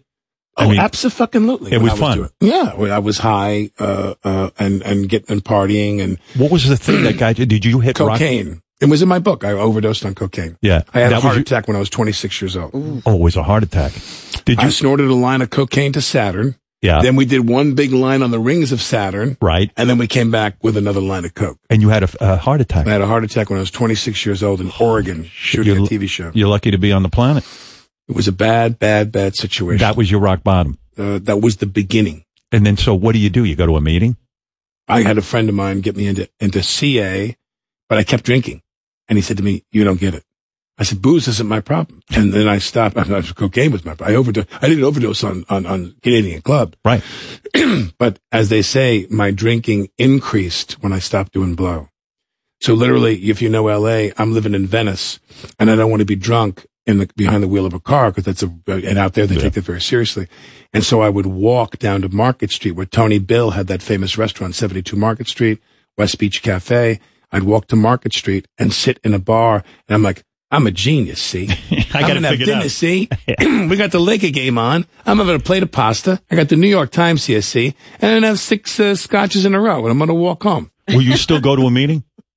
Do I go now? Yeah. Oh, yeah. Oh, you do? Sure. Oh, yeah. No, I mean, I used to go 2-3 times a week when I was in early sobriety. 10 years, there's early sobriety to me. So all my social life was built around it. Now that I'm married and I have the kids. So you still have days where you go, I need a meeting because I'm thinking. I need a meeting from my thinking, not because of my drinking. I don't have any obsession to drink I'm never going to drink or take drugs again. Right. But the way I know that is that I'm going to deal with my acceptances. You know what I mean? Like for example, I don't mean to do this harsh segue, but like the business is stressful. The business is something. I did the movie Motherless Brooklyn with Edward and Ed Norton directed. So the award season is here. The top 20 lists comes out. Edward is nowhere on those lists. I mean, Motherless Brooklyn is completely ignored. Now, there are films. I gotta be honest, I don't even know. Motherless Brooklyn has been released? Motherless Brooklyn came out. Warner Brothers was the distributor. So, I mean, he had a lot of things, just to encapsulate this, he had a lot of things going for him. A book that was very popular and people admired this book. Edward is a remarkably gifted man. Edward is a man who knows how to put together a movie and release a movie. He is a savant. I don't even want to say that. Edward is this startlingly multi-talented man. So he co-writes, directs, produces. He and Warner's, they release the film, and the film comes out and gets kind of a tepid response. But it's not like from the critics, a tepid response. Some very good responses, and some so-so responses, and some put downs. Not a lot of put downs. Did you like the movie? I loved it. I loved it. And remember, it is nearly impossible. It is virtually impossible for me to do this and to speak on behalf of a film that I'm in. Right. Now, do I have a small part? I have a supporting role, but it's a pretty decent. I know sized you feel like a shithead going out and tell you, "Hey, this was a really good come movie." See the film." But Edward, now first of all, he calls me and he says, "I got Willem Dafoe. I worship." And in my business, you got to wrap your head around this. I fucking worship Willem Dafoe. Worship him. Great actor. He's one of the greatest actors alive. And he said to me, "Willem's in the movie. Cherry Jones is in the movie. Cannavale's in the movie." He names all the people that Gugu and Petha Raw, who plays the young leading lady in the movie, stunning, and him. And I sit there, I go, "Oh my God!" I'm like, I'll pay you to be in the movie, right? So we shoot the whole thing. I'm in and out of there over my scenes in 2 weeks. But my point is that I had thought when the movie came out that there were other films that were succeeding that had a kind of a vivid theatricality to them. Not everything is Marriage Story, which I love, which is raw and real. Beautifully done. I mean, Scarlett Johansson is fantastic. Exists on another planet in terms of her talent, and Driver's very, very talented as well. Baumbach, he was on my podcast. I said, this movie puts him in the room with Nichols and Woody. I love and that Barry movie. Levinson. Marriage Story, fantastic. Baumbach, great. Well, I love having this conversation where we can say positive things about people. But doesn't it make the point that if you get your shit on Netflix, people will see it? If Ed Norton had gotten your movie Motherless Brooklyn on Netflix, we'd be talking about it. That's a very important point you're making, which is that, is that not only about being on Netflix, it's the money that Netflix has to spend to promote and sell their films. Netflix is going to spend, I want to guess, in order for all of their promotion, I don't know. I don't know the facts, and I'm somebody who's not that savvy about the business anymore. They must be spending close to $100 million to promote all of their products. And Netflix, because it's got everyone's got a subscription and everyone's eyeballs are on there, and they have this great little thing they do. They let you discover. They're Netflix. Yeah. That's why Ed Norton, it's the distribution that made Marriage Story too. He was with Warner's, and I thought, they did a good job. But the point is this, is that award season is coming. The Oscar balloting ends tomorrow for nominations. Right. Tomorrow is the deadline. And I hope that people that hear this show won't forget in the supporting actor category, Cherry Jones, or in the supporting actors category, or Willem. I hope they won't forget Ed for best actor. I hope they won't forget where there's 10 best pictures. They won't forget best picture. Not that anyone's expecting them to win, but they won't forget them in terms of, because there are 10 best pictures now. Because I think Motherless Brooklyn is a beautifully, beautifully done film. Yeah. Beautifully done film. You know, and I'm not going to knock other films, but like I sit down. I wanted to take my voting very seriously this year. Very seriously. So I sat down with a box filled with all my fucking DVDs, my screeners. And you watch them. I don't want to watch them on a screen. I don't want links. I always want DVDs. Yes. And I sit in my media room and I put them on and I'm watching. And I scan one. I'll watch 20 minutes. And if it doesn't get me going, what did you watch that you were disappointed? I don't want to. I want you to. You know why I want you to? Because how can we get behind Motherless Brooklyn if we don't say there's a couple in there that are going to get nominated? That was a nice try, Howard. Very good. You're very good. But am I not right? I mean, in other words, offending me. Joker is, I think, wonderful. You might not. I was offered a part in Joker and I turned it down. Why? It just didn't, they wanted me to play a guy. I'll never forget, I talked to whatever his name is. Todd Phillips. Okay, so I talked to him on the phone. I met him in New York. Yes. And they wanted me to play the guy who, you saw the movie. Yes. I did not see the movie. Okay. And they said that, who's the guy that's Bruce Wayne's father that punches him in the face in the bathroom? Oh, I don't know who the actor is, but there's a scene there. So they want me to play that part. So it's a role that, it's not that complicated. And I said to myself, I don't need the money and I don't want to, do this part. And I said to the guy, well, why don't you have it be like, you see little glints of like a chip off the old block. Like, how is Bruce Wayne? Maybe his father is kinder. Right. Maybe the kid's hysterical and I'm looking at him going, son, you need to get some help. I don't need to punch him. And we're sitting there and Todd Phillips goes, no, I need you to punch him in the face. And I go, okay. So I go home and I call up agent. I go, tell him goodbye. I don't want to do that.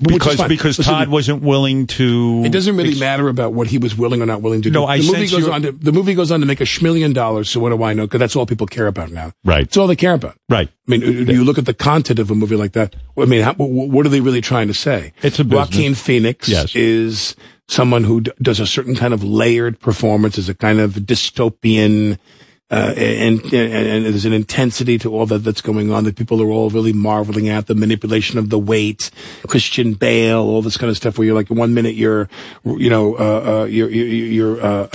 Cheney and you got a bald cap on. The next minute you're fucking Gandhi walking down, whatever, you're in a wheelchair somewhere, whatever. All that's great.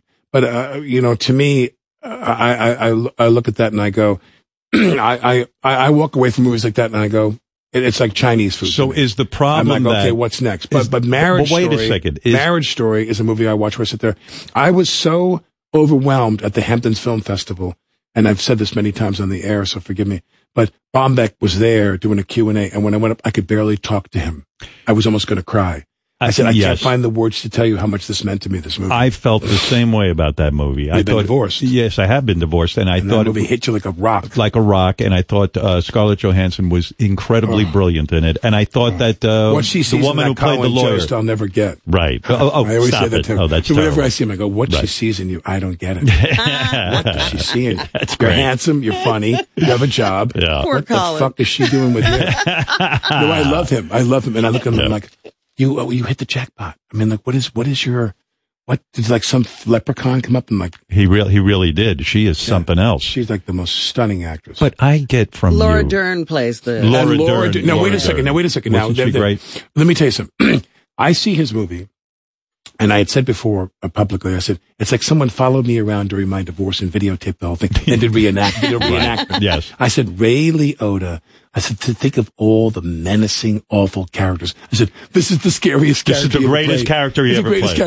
He scared the fucking shit out of me. He was terrific in it. He was amazing. I didn't recognize him at first. And then he I was go, wait amazing. a second, that's Ray Liotta. Laura Dern is amazing. Yes. Yeah. But here's Glad what I she won. sense from you. That you are saying today. You're like a shrink. No, here's what I'm getting from you. No, you're saying it. You're trying to be a diplomat, but here's the point you're making about Joker, and here you were offered a partner and all that, and you get it. You're saying that the rest of us, in a way, because we're not trained actors, we're looking at things like people who lose weight. We're looking at over the top performances, and we're not getting nuance. And you're trying to tell us that a movie like this, Motherless Brooklyn. Brooklyn has performances that are more nuanced. No, what I think is I think that's unfair because, and I want to be very careful. Joker is a movie in which you take a guy who has the admiration of the entire community. Everybody that's in that room when he won, they all think he's got the recipe. He's a very talented. He's done a lot of quirky roles, yes, a lot of very complicated roles. He's done a lot of complicated performance. They view him as a real artist.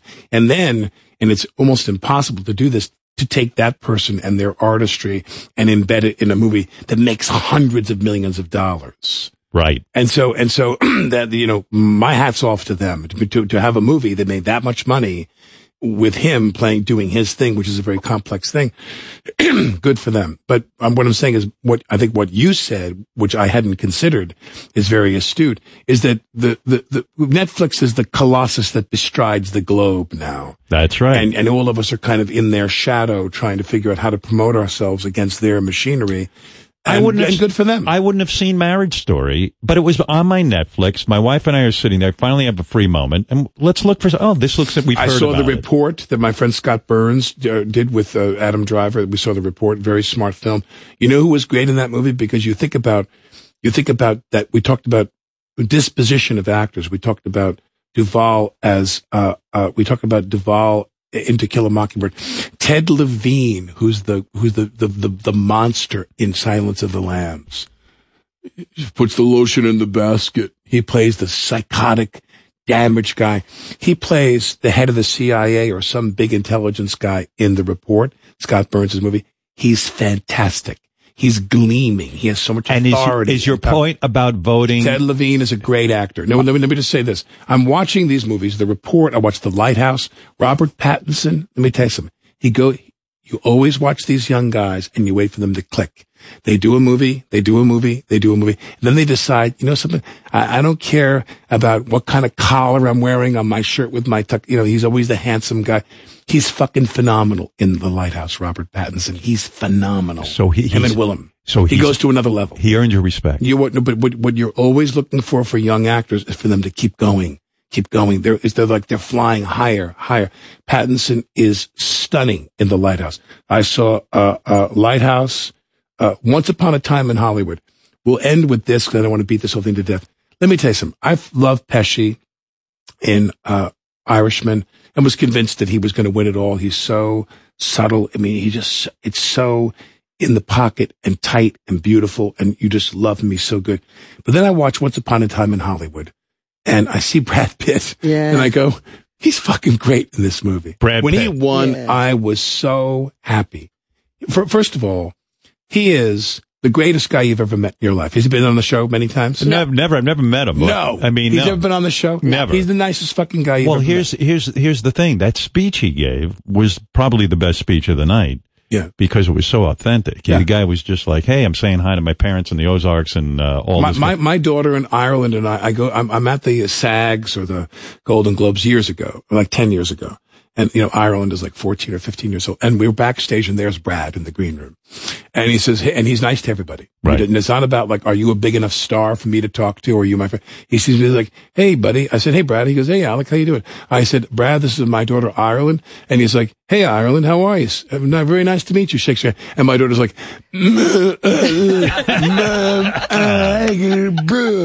it's like pissing her pants and shitting her pants. And he's like as nice as can be. He is the loveliest guy you've ever met in this business. I've got those kind of looks too. And like women have that kind of reaction. It's so great. When they can barely speak. What can in you my do presence. but just say, how are you? It's so and great. Be kind. Just be gracious. Did you ever weigh in on this whole thing Scorsese said about, says about Marvel, that it's not cinema? The superhero movies. I thought that was a little pretentious. I mean, come on, I told Robert Downey Jr. this. I think his performance as Tony Stark in Iron Man. I don't know if you've ever seen any of those movies, but I think the guy does a fantastic, fully realized. But you're inclined toward those movies. There's some people who see those movies. It's like. Do you see them as crap? No, I don't see them. I am not a Marvel. It's just not my thing. But how do you know it's not your thing? I watched one of them and I'm like, a lot of that computer generated stuff and machinery. Did you read comic books as a kid?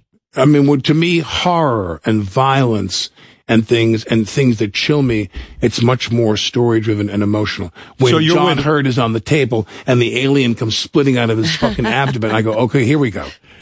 So you're with Marty Scorsese. No, I mean, meaning I don't think Marty meant to condemn those movies. He just said it's not cinema. I think he was trying to say that it's not for him. Right. It's not for him. Look at you. It's not for him. I mean, and I don't, you can't dismiss, his opinions. I mean, one time I go see Marty, we were going to go do The Aviator. I had to go meet him about something at his office on 57th Street. And I go see him. This is a million years ago. And I'm in his office and, there's a room. I think eventually they moved out of there. Cicalia is his company, and they moved out of this building. But there was a room, like a storage room, like a decent sized room, like this compartment you're in, probably like 5 times that. Right. And, these guys are in there, and it's all racks of DVDs and VHS and machines cross-transferring material. He's into digitizing. He's digitized. I didn't know that he's digitized. And I said, I lean into this woman and I go, psst. I go, what's going on in there? What are they doing in there? She goes, we're doing all the transfers, the digitizing transfers. He's trying to save the old movies before they decay. I see him that day. I go, what do you watch? I said, what are you watching? He goes, right now. The movies I'm watching now, the movies I'm watching now, the movies I'm watching now, the movies are now, right now, the movies I'm watching now. From Afghanistan. I'm into Afghani films. I'm watching all the Afghani films. They're coming in, they're pouring into the office. All the Afghani films. I'm transferring them. I'm digitizing them. And I'm watching all the Afghanistani films I can get my hands on. And I'm sitting there going, look at this fucking guy. Well, that's why he's a great filmmaker. You know, the great painters are people who study all of the paintings of the past. So you pick up nuance. You start to understand their style, how they work the brush, how they work color. And you become. I also think you don't want to see anybody that's doing anything you're doing. Well, I think keep your vista over here, and I don't need to watch other people who are doing gangster films. Right. Go ahead. I got my own thing about that. But to go back to this award season thing, and that is, I do hope people will, when you sit down and do your ballot, or whatever you do, don't. How many people vote? What I want to say, whatever you do, don't do what the fucking entertainment press is telling you to do. All right, that's a good message. The entertainment press is a bunch of idiotic lemmings. In other words, in my business, you only talk to them because you're contractually forced to talk to them. Now, there are people in the entertainment press who are smart, thoughtful. And there's writers who write reviews who I actually admire their writing. I think Anthony Lane in the New Yorker is a really wonderful writer. He may shove it up my ass every now and then, but I think he's a very, very good writer. So you think, in other words, Tony Scott in the Times, in order to get the award season correctly, that people who are in the industry who have this privilege of voting on films, they should use their intellect and what they know about acting and not get convinced or sort of swayed by box office. Make up your own fucking mind. Right. Watch the film, or you know what you do? Scan it. Take a film, put the DVD in or the link, and you watch 20 minutes. And then you skip ahead and watch. If you can't watch the whole thing, scan the 10 films you've been told are really the best films. Do you think people do not watch the films and then just vote because they like? I know for a fact that somebody who was one of the most powerful producers in Hollywood years ago told me that he would control a block of votes, because a lot of people, especially archival members who were in the Academy, who their Academy membership is the only connection they still have to the business. They don't produce anymore or write. Maybe they try. They don't act. They are like the elder statesmen, and there's a lot of them out there. There's hundreds and hundreds. Like vampires. Well, no, I'm I don't want to say it as a put down, but what they would do is they'd call this guy and they go, Bob, it's Wayne Tucker here.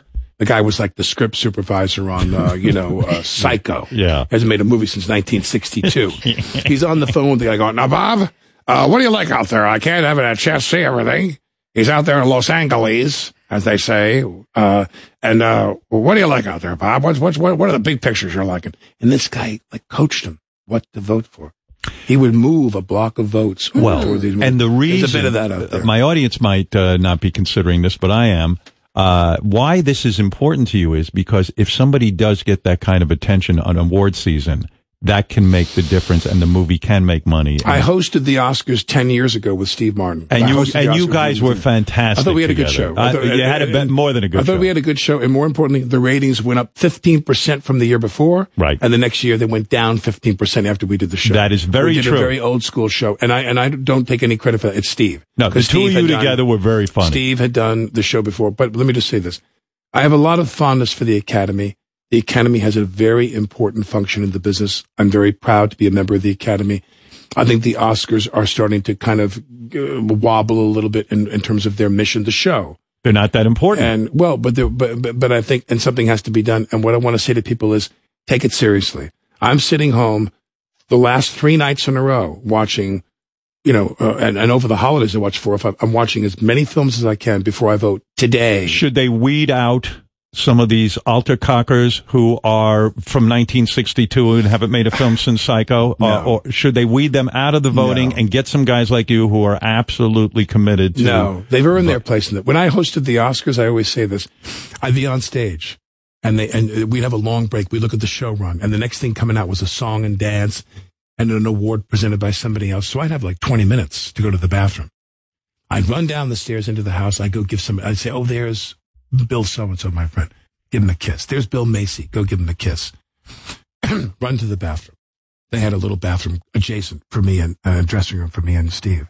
So we didn't have to go too far. I went out there, and you're in the hallway. There's a guy going, Mr. Baldwin, my name is Chuck Taylor, and I want to say thank you very much for your service to the Academy. I was the stunt coordinator on She Wore a Yellow Ribbon. I'd be like, holy fuck. Half an hour later, Mr. Baldwin, my name is Muriel Hathaway, and I was the associate costume designer on North by Northwest. And for these people who were part of Hollywood, when Hollywood was Hollywood, Jimmy Kahn did my podcast, and I said, Jimmy, look at your career, look at the things you got to do, look at your life. He goes, it's never going to be that way again, Alec. That was it. It is never going to be that way again. And he's right. It's a different world because media is just everywhere. You used to have to sit down. When I was a kid, we stood in line at the Bar Harbor Theater in Massapequa to go get a ticket to go see The Godfather. Yes. And we lied about our age. I was 14 or whatever the fuck I was. And I'm like, I'm 20, see? What's it to you? Yeah. Give me the fucking ticket, see? Yeah. And we were like, and they gave you the ticket. They want to sell tickets. And we'd go there. And if that was sold out, we went to the Piqua Theater, which was another theater in my town. And if that was sold out, we went to the Amityville Theater. And my point is, you strained yourself to have an appointment with these people. And that's what made it special. You could only see Pacino on a screen with a bag of popcorn. We're going to go for a walk, you and me, without cuffs. You fuck me. I'm going to put one in your back. And we'd be sitting there going, I'm going to put one in your back, in your back, in your back. You'd watch that movie like you were going to church. Right. And now media's everywhere like fucking mints on your pillow in the hotel. You know what I mean? It's everywhere. It's everywhere. Well, you make a good point. I don't know what, I thought I came here for 20 minutes. You know what? I never even got Please don't forget Ed's movie. Yeah, but Watch Motherless Brooklyn. I love you, Ed. I love you. I love that. I still don't understand how the fuck you're making time for this Saturday Night Live, but we'll save it for another time. Real quickly, so that Friday before he calls me, he goes, I said, Lauren, I love you. You know I love you. I said, please don't ask me to do it. I can't fucking do this again. It makes me gag. I want to throw up every day thinking about it. And he goes, you don't understand. He just said the phrase, he goes, you don't understand. I go, okay, what don't I understand? He goes, how much this means to people, how important this is. This is so important. And I thought and I took a breath and I go, okay, I'll come and do it once a month. Let me say one more thing. Do you go to rehearsals? If the sketch is something complicated, if it's me at a podium, someone can stand there and read the cue cards, whatever. If it's me doing a scene, like a lot of it's very easy. But no rehearsal in most times. In other words, you can't. Usually rehearsals are Friday night, and sometimes they do the monologue last, so they want me to rehearse at 11 o'clock at night. And I'll say to them, no, meaning, but I will come in. And it also depends on the host. When Eddie came, I said, I'll do whatever you want. It's Eddie. Right. When Will Ferrell came, I said, I'll do whatever you want. It's Will. If it's people that I know and admire, I make myself more available for the rehearsal Friday. But Saturday, I'm in there at 2 o'clock in the afternoon writing. Oh. Writing. Well, I mean, they're giving me things, and I'll say, I don't want to say that or change that word. No, not a lot. This is a big time commitment. No, I mean, not really, but my point is that the show is better, and I know I'm going to get a lot of shit for this, but the show's better when I'm not on it because that cold opening, it forces them to get more muscular in the writing, and they've written some really great cold openings that don't have Trump. When Trump comes on, it's everybody's disgust with Trump. It's antagonizing Trump. It's everybody's wanting to vent their horrible feelings about Trump. And it's very monochromatic in that way. And it can get in the way. It can get in the way of the comedy. You're saying, meaning it's sometimes it can be very funny. Are you distressed about the situation in Iran right now? Are you so distressed that you can't even find the words to express your amount of distress? I want to be careful what I say because it's like. Well, because you might. Well, because Clinton started attacking somebody when he was impeached. That's on the table. Right. Everyone's spitting that out there on the internet. Clinton did something a variant of this. Here's the thing: we used to have what they called rules of engagement in war. You're on a battlefield. You had a gun in your hand. You're in a tank. You're in a plane. You're in war. All bets are off.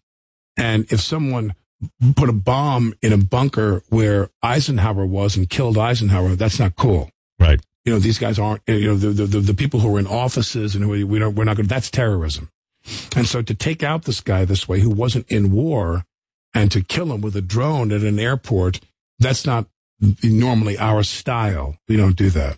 And the problem is that as typically with Trump embodies an America which is like a drunk in a bar, and they're picking a fight with everybody. And the United States has a pretty good fight record. They've won, but they've lost some too. When we lost, we had our excuses, we had our explanations, Vietnam, whatever. But the point is, right now in the world, it's like, how many places can we have fights with? How many people can we fight? We're broke. We don't have any money.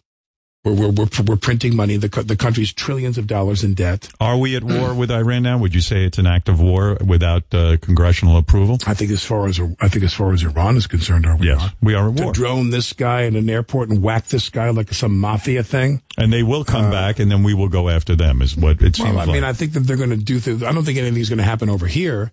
I think since 9/11, we've got this place pretty tightened up now. Right. You know, but I could be wrong, but I hope so. But I think that over there, you know something, I just am tired at my age of seeing young men and women sent over there to die and to have their body parts blown off and to have a horrible life, no life or a horrible life ahead of them because of the ignorance of people. Remember, the problem in America is that the American people are by and large very decent, hardworking, and very, very I think aware people for the most part. I mean, there's a lot of them that aren't, and the government is run by these maniacs, and the chasm between the two, that's the crisis in this country. So there's nothing you can do to stop them. So they don't care. McConnell doesn't care what you want. McConnell doesn't give a shit. You say to McConnell, you're going to have witnesses in the trial, right? You have a real trial. Fuck you. No. And there's nothing you can do about it. Nothing. The American people have lost control of their government completely. The relationship between the two is completely severed. Come over here and sit on my lap. All right, look. Don't go film in Iran. Are you going to invite me over your house next summer? Yeah, next summer. I invited somebody. I'm going to just say this. You'll appreciate this. Do you get invited all the time?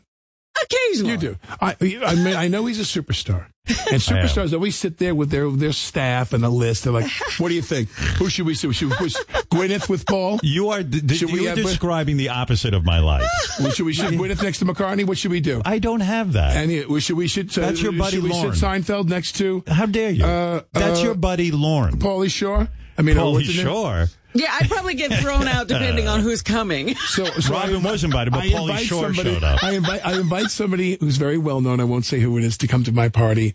We're having a dinner party, and I invite them over. And she says to me, "Oh no, we can't go." She goes, "We have an engagement. We're going to Howard's for dinner." And she goes, "You weren't invited to Howard's dinner?" Just like that. Really? Did that happen? And I went. No, I wasn't. Oh my God! Listen, I would have you over any time. I don't know what happened. That house, I'd clean your pool at that house. I just see you're very busy. That's why I don't bother you. I could go in that house and go to dinner with you and then not leave and hide out. No one would know. He wouldn't know. It's like Sunset Boulevard. It's like Sunset Boulevard over there. Listen to me. You've said a lot. You're Norman Desmond. You're Norman Desmond. Norman. You're Norman Desmond. Norman Desmond. I'm Howard Desmond. Listen, you've said a lot. In fact, you've talked now for close to 2 hours. I mean, I'm in love with you. Well, same when with you're, when you're on a date with someone and you're in love with them, doesn't the time? Do anybody care about time? The candle has burned all the way down into the bottle of Matus. Let's do something all where over the tablecloth. We take 15 hours and get it all out. Then we never have to see each other again. We'll just get every bit of conversation. Be like an interrogation. That's right. We'll take off with those two guys. We'll do My Dinner with Norman Desmond. We learned you're an NYU graduate now. Yep. That you went and You earned. got a degree. That was very impressive. I got my degree. You got it. Talking to you, no. Who? That's right. You did. I got my degree. And I just want to say, I got a show I'm doing. I start next. I can't talk too much about it. Dr. Death. Dr. Death is based on a true story. Based on a podcast. Laura Beale. She is the producer and a journalist. You are not Dr. Death. You are one of the Jamie doctors. Dornan is Dr. Death. You're one of the doctors. I'm a genius, see? Yeah. I get the guy who's the star of 50 Shades of Grey. He's going to bring all his fans in there. And then I just step in with the scrubs and go, oh, and say something pithy. How many? You've been offered. Jamie Dornan is the lead. You haven't started shooting this yet. We start shooting in March. Okay, and you're preparing already, or you don't even need that much prep. I have some questions to ask. We may go down to Dallas to talk to some people for a little bit. Well, maybe we'll see. All right. I'm waiting Where for more are you scripts shooting to come. this one? Puerto Rico. New York? No, he's actually Puerto shooting Rico. it. He wants to get out of the house so bad. He's shooting it in Iran. We're shooting at the Iranian at the Baghdad airport, and then we're going to get some B-roll in Syria. All right, listen to me. Dr. Death, Jamie Dornan, Christian Slater. Right. There's no release date. There's nothing. I have no information. NBC sent me a text this morning. They were like, don't say anything. Let Ralph ask you a question real quick. Can Ralph, we take some questions? just real quick. Ralph, what is the quick question? Hey, quickly. And also, watch Iron Man, Alec. It's a great movie. Favreau's the first one. It's just a great movie. Yeah, give it a chance. I agree with Ralph. And you know he's a critic. Yeah. Yes.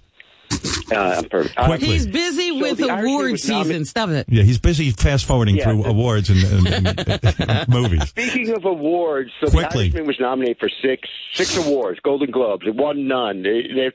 Are they being snubbed? Is Netflix?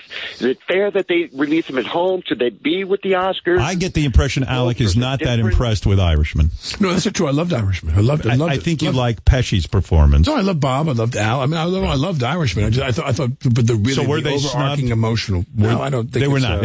It was legit. Well, you're talking about the Golden Globes? Yes. The Golden Globes are a bunch of people who it's not like the Golden Globes are a bunch of people who do what they have to do. Right. They're an organization that's kind of hat in hand to people there. So you don't take they it have seriously. to curry favor. No. I wouldn't go that far, but I used to not take it seriously. They've got to spread them around. Okay. I think that they have some choices. They've got difficult choices to make. Doesn't it seem like it was about 3 days ago we FaceTimed Ilaria? Like, that's... Yeah, I was supposed to be at jury duty at 10 o'clock. No, you're done. You're going to jail. But the judge, I just texted the judge, and the judge was like, it's Howard, don't worry. We learned you took Ilaria, your wife's virginity. That was mind-blowing. Isn't it funny how when I do this show, I swear to God, I could be with a guy who's like sweeping the streets, the guy that's putting the schmear on my bagel. I could be with a guy in a limo, and they're all the same at the time. They all say the same to me every time. They're like, Alec, love John Howard. Howard. H-O-W. They all said, love John Howard. All right, anyway, listen, look for Alec Baldwin in Dr. Death coming soon. One of these days. To NBC's streaming service, Peacock. Everyone's got a streaming service. It's hard to know where to go see it. That's Peacock. important. That's important. That is important. It's important. Also vote for, if you're an Academy voter, which I'm watch Motherless Brooklyn, the screener, because I think there's something in there. There's some beautiful set design. Right. There's some beautiful cinematography. I'm going to look at it. Award. I'm not and a I just voter, want to but say I will look. Edward is a masterful filmmaker. I love you, Edward. There it is. I love you both equally. I love you and him. I love Howard and Edward the same. Anything? You've said it all, right? No, I think you got it all out. No, but I got to go interview Kelly O'Hara right now for my podcast. Okay, then listen, you got things to do. I love you more than anything. Love you too. Thank you, Alec. We'll be back right after these words. All right, I feel like a lot of people want to talk to us. We have to get to news, and we have to end up finishing close to 11 o'clock. I don't know how to jam it all in. Tomorrow I have a day where I'm going to do everything that I couldn't get to today. Sure. Including play. Yes. Tomorrow, you better tune in early because I'm going to go through just going to just hit one thing after the other. What happened backstage at Hollywood Squares. I'm going to get to all the phone calls. I'm going to get to an entire year in review. Don't even ask what tomorrow's show is going to be like. I've been preparing it over vacation. People thought I was on vacation. I was preparing for Wednesday's show. And that's that. Real quick, Chad, go ahead. I'll give everybody a couple of seconds. Go ahead, Chad. In Florida. Hey, man, I just wanted to thank you guys for that conversation you just had about Iran and the situation. I was in the Marines for 8 years, and when the presidents make some unpopular decisions, everybody talks shit. You and Alec had a great conversation. You talked about, the repercussions. You talked about the thought that had to go into it, and clearly are concerned with what our country's getting into. And it wasn't smack talk, man, and that goes a long way. Absolutely. For a lot of the people that have out for service. What he was talking about is his concern for servicemen. That the reality is a lot of guys are going to die. But not only that, Howard, that the government is doing one thing and they're not taking into account the will of the people. And I used to say that about other countries, that, we're killing those people, but they're not the government. And now we're becoming those countries. Apples, you're on the air in Colorado. Hey now, Howard. Great interview today. Thank you. Did you see the Hollywood Reporter article? Yes. With Betty Thomas? I did. I actually listened to her interview. They had her on some sort of Hollywood Reporter. What's this all about? This I meant. Betty Thomas, the headline was, Private Parts Director Betty Thomas recalls having a crush on Howard Stern. Oh. We would have been a hot couple. Well, I'm going to tell you, I listened to it, and Betty was talking about things about the movie Private Parts, which I think is almost 25 years old now. At least. It's got to be. And she was saying things I didn't even know. Forget about having a crush on me. She said that when it came down to it and she was casting for Pig Virus, she had this wonderful choice to make between Paul Giamatti, who ended up with the part, and who's the blonde-haired guy? Seymour Hoffman. Philip Seymour Hoffman. Wow. Who is another fabulous actor, no longer with us. Love Philip Seymour Hoffman. And I didn't know that because I was in on the casting somewhat, and I just remember watching the auditions of Paul Giamatti and thinking he was great. I never saw the Philip Seymour Hoffman stuff, so I didn't even know that. And one of the revelations was that she feels that the two of us would have been a good couple. She had. She was in a relationship then. Yeah, so was I. Robin. You know what it is? When I put on that fart man costume, I'm irresistible to women. But, I know what Betty's talking about. When we were making that movie, I did fall in love with her. And when I say fall in love, I don't mean a romantic love or anything, but it is sort of like a romantic thing. I guess it's what Alec Baldwin's talking about. When you get, how many people in their life get to make a movie? But there's such a collaboration between the actor and the director. And in my case, because the movie was about me, Betty and I were really, it was like well, you were together every day for long, every day long hours. On the phone, and talking through every scene and what it might be like if we did this or that. It was a cosmic connection. It was one of the deepest connections I've ever had with a person for 4 or 5 months. And, wow, it's intoxicating. I can't even tell you. Plus, you're getting that free service. You get, ever, I mean, not that you would ever cheat on your wife or anything like that, but did you ever have a moment where you were like, man, I could see this, we're having drinks or we're talking about the movie and maybe I could see me going to her hotel room or something like that. No, it wasn't like that, but it really wasn't. It was just, I loved this woman. I still do. There's just something, even if I haven't seen her in years, but if I saw her, it would be a fun. It would be so, I'd be so fond of seeing her. Yeah. It's hard. Can we get her in the studio for an interview? For Betty? Betty, listen, when we did the movie, Betty was in the studio, but I mean, I don't know. I don't know if it would be relevant now. Maybe. We'll see. We would love it. All right, Apple. Maybe on the 50th anniversary of. She said a bunch of things in there that I actually didn't agree with, or they're not my memory of. She told a story. I have no idea what she's talking about. She tells a story where she turned to me as a director and said, "I think you could show more honesty here or something." She gave me some sort of note. And she says, I said to her, admit I eat baked potatoes in the bathroom. And I was listening to the story and I went, Do you eat baked potatoes in the bathroom? I've never eaten a baked potato in my, and I think I understand. I'm not an actor, but I certainly understand when a director says show more honesty, that it's an emotional note. But she claims that I gave her that ridiculous answer. Maybe that's true, but I don't recall. But you don't like actually that. do it. You don't No. recall that. Yeah, I don't recall that. But making that movie was a pure joy. It truly was. And one regret I do have is that I've never had time to act again. I don't want to make the time. Well, as Alec said, you're acting every day. You're acting every day. Well, actually, Marlon Brando said that. Or maybe De Niro. I don't even remember it. Was it Marlon Brando? Yeah, it was Marlon Brando talking to Dick Cavett. Yeah. All right, Apples, thanks. Hey, Howard, thanks so much. Hey, can I say something real quick? My dog passed away yesterday, and that's one of the hardest things anybody can do. The worst. I don't know how you do that pet rescue, man. If you have to see those cats come in and you get attached to them. Oh, man. I love that dog, man. That was. Yeah. We love, I tell you, I think about my dog still to this day. I was looking at a picture Bianca. of, well, you know, when Adam Sandler was up here with his bulldog, I was like, oh, man, I miss Bianca. Yeah. She was the best. I think about Bianca a lot. Yeah, and my wife and I talk about Bianca all the time, and I got a big tattoo on my arm, so I can't forget about her. I see it every day, Bianca. She was the best. Sometimes I'll see something bulldog, and I'll say, oh, I don't know if that would be a good idea to get that, some cute little figure or something. Yeah. Well, I advise you, Apples, if you're going to put your dog's name on your arm, just be prepared to be like a little bit sad every day. Oh, gosh.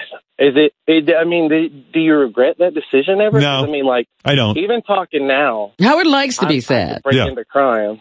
Yeah, I'm okay with being sad. It's the only time I feel anything. Thanks, Apples. All right. Thank you. Bye-bye. Hey, bye. Yeah. Yeah, losing your dog, that's the worst. But losing any pet. Yeah. I mean, my people cat. get attached. I said to my cat, Walter, the other day, I talked to him. I spend 10 to 15 minutes a day talking to him. Heard that's good for your cat. I brush him. I talk to him. I said, Walter, he's like 13 now. I said, you cannot fucking leave me. I will be so pissed. How are you feeling? Are you okay? What can I do? Don't overeat. I know Beth she feeds you too much. You got to just turn down. You can't do that. Why are you doing that? Walter, you got to skip a few meals. I talk to him like that. And Beth walks in the room and she goes, who are you talking to? I go, I'm talking to Walter. She thinks I'm nuts. But she also, I think, thinks it's charming. Who knows? I checked in with her the other day. So you still love me? Are you sure? She goes, yeah. I said, okay. Well, what if she had said, I'm not sure? I would have sucked. And then I would have probably said, like, hey, is there anything I can do to keep your interest? And if not, I understand. Oh, you. Yeah, Betty in this interview, getting back to Private Parts, the movie, she said she was pretty sure she hated me before meeting me. And then she walked in the room. She came here. Ivan said, look, if you're going to do the movie, you have to go meet with Howard. And she was like, oh, I do? And he was like, well, How yeah. is he going to direct you and never meet you? Yeah, he goes, well, he's got final approval. Yeah, you got to go meet him. She was like, oh, then forget it. And he said, no, go meet him. And she was waiting for me. We were doing the show, wrapping up, and she was waiting for me in the green room. And we were doing something disgusting. And oh, God. Yeah. And then I walked in, and I walked over and shook her hand. And she claims I was so nervous I was shaking, and that charmed her. I don't remember it like that, but I do remember I really wanted her to direct. I had seen the movie Late Shift, and I knew that she'd be the right director for this film. I just knew it. And if she didn't direct it, it just would have sucked.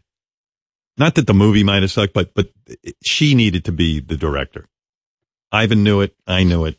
So I was nervous in the sense that I really wanted her to do the movie. Well, you can't be aware of everything. Maybe you were shaking a little bit.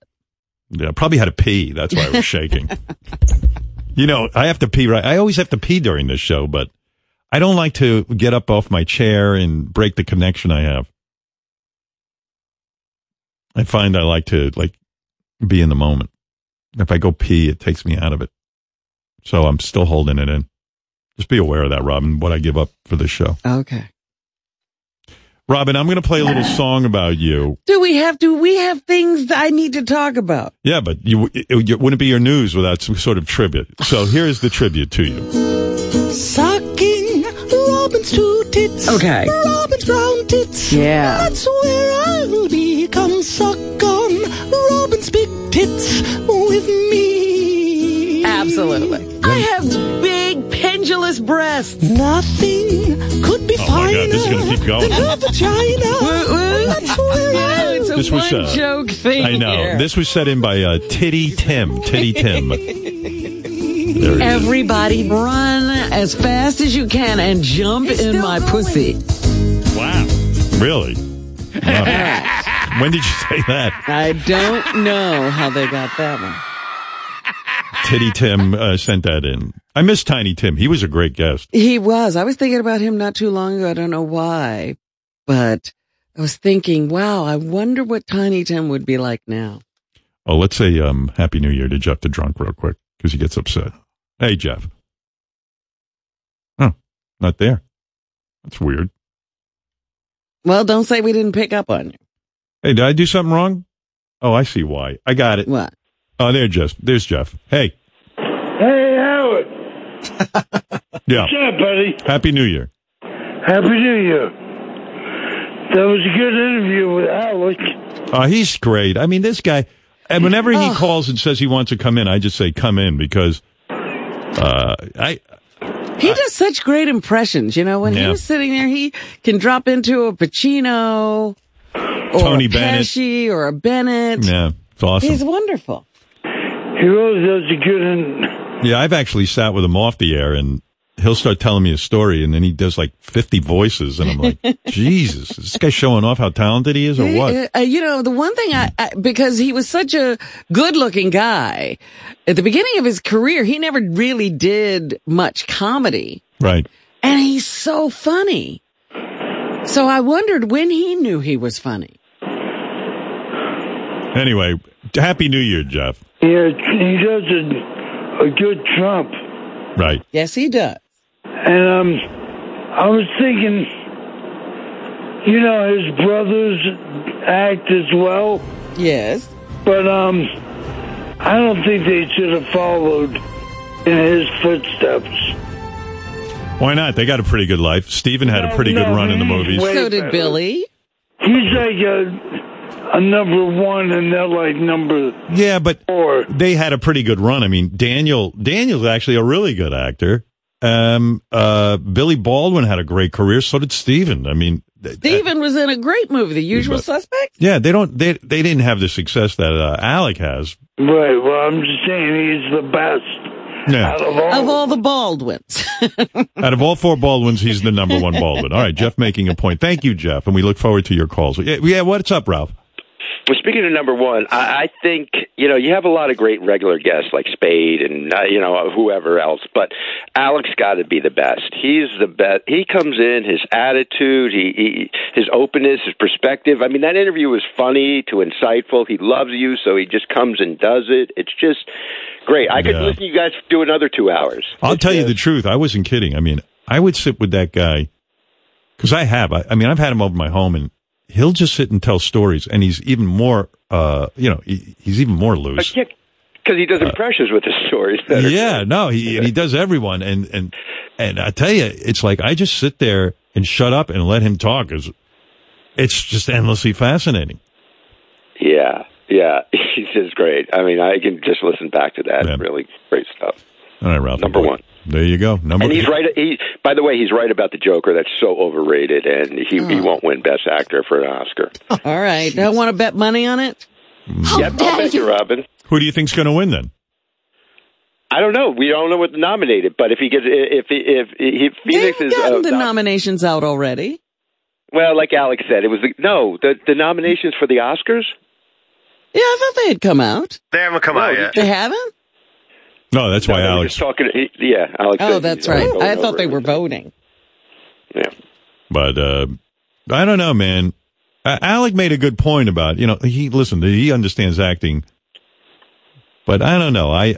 He was not knocking Joaquin Phoenix's performance. No, but he was saying we're caught up in the.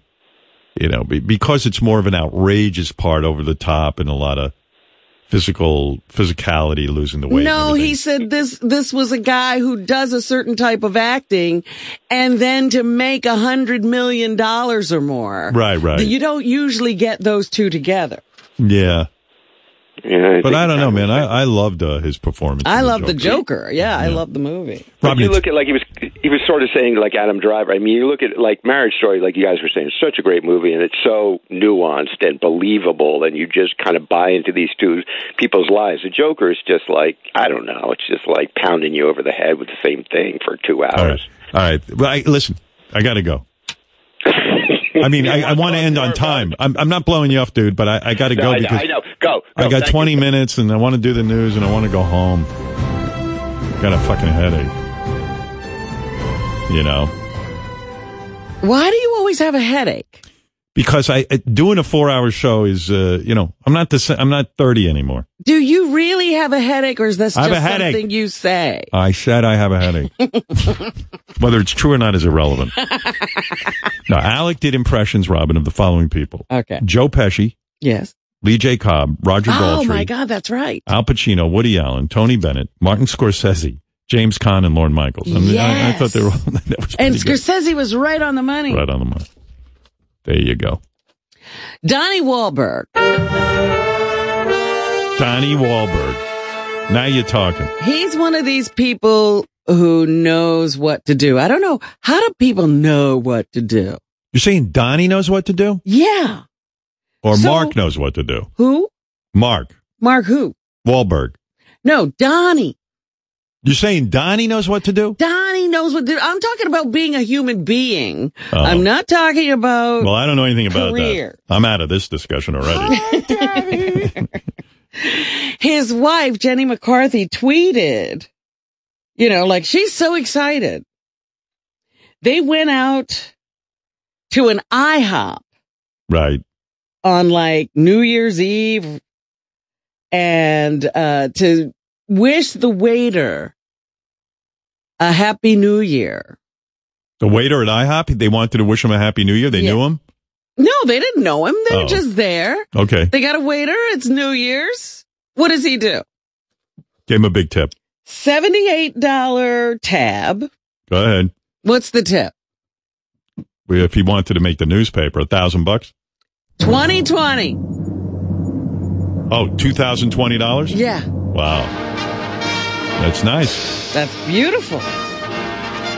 And then I'm reading on and it says he once also found a fan a kidney match.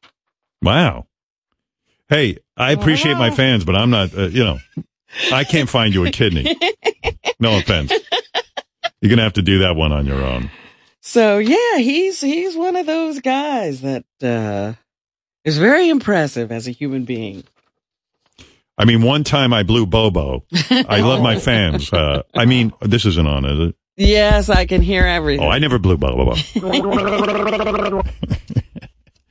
A new gadget could be the answer when you're out of toilet paper. Sorry about that. Out of toilet paper. Would you just have a hiccup or I you had belched? a hiccup.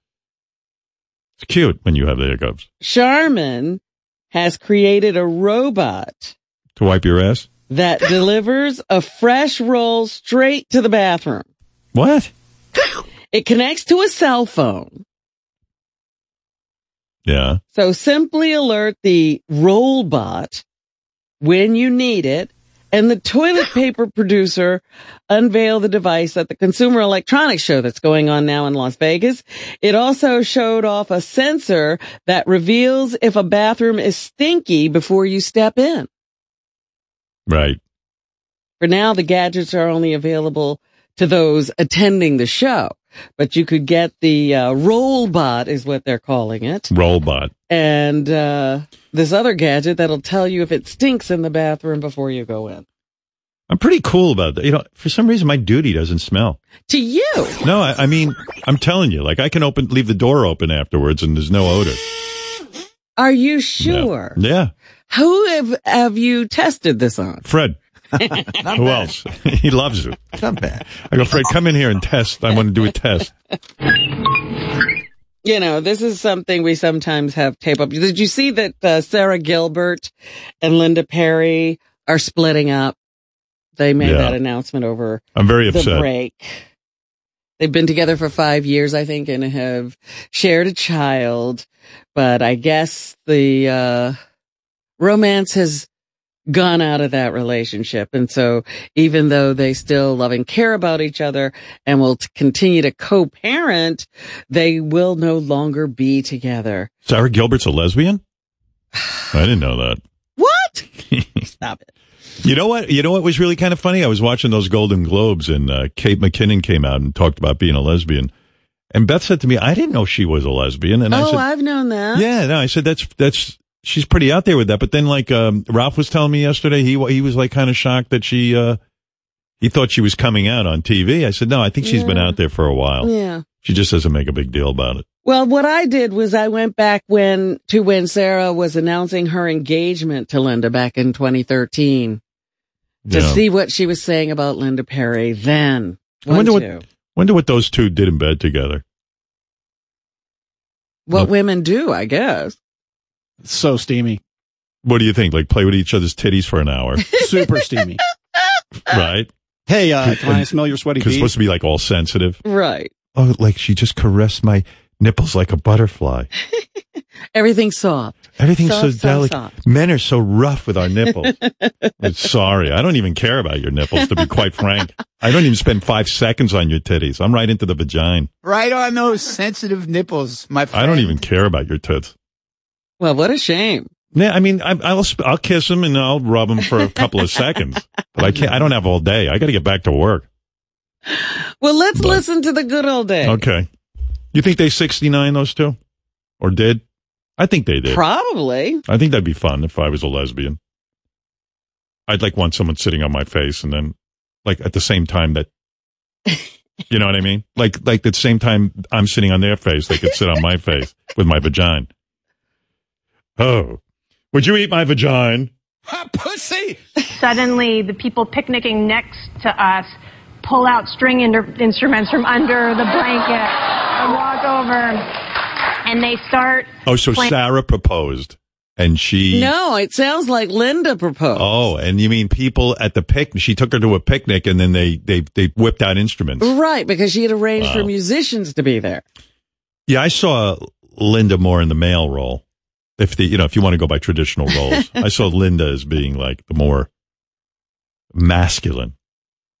Love song with the guy that is playing guitar and singing, and then she goes to her backpack and she pulls out some t-shirts, and the first t-shirt says Will, and then she puts on another t-shirt that says You Marry Me, and the last one's a question mark, and then she goes to her backpack and she gets a ring, and I'm like, well, yeah, after that spectacle, I mean, how can I...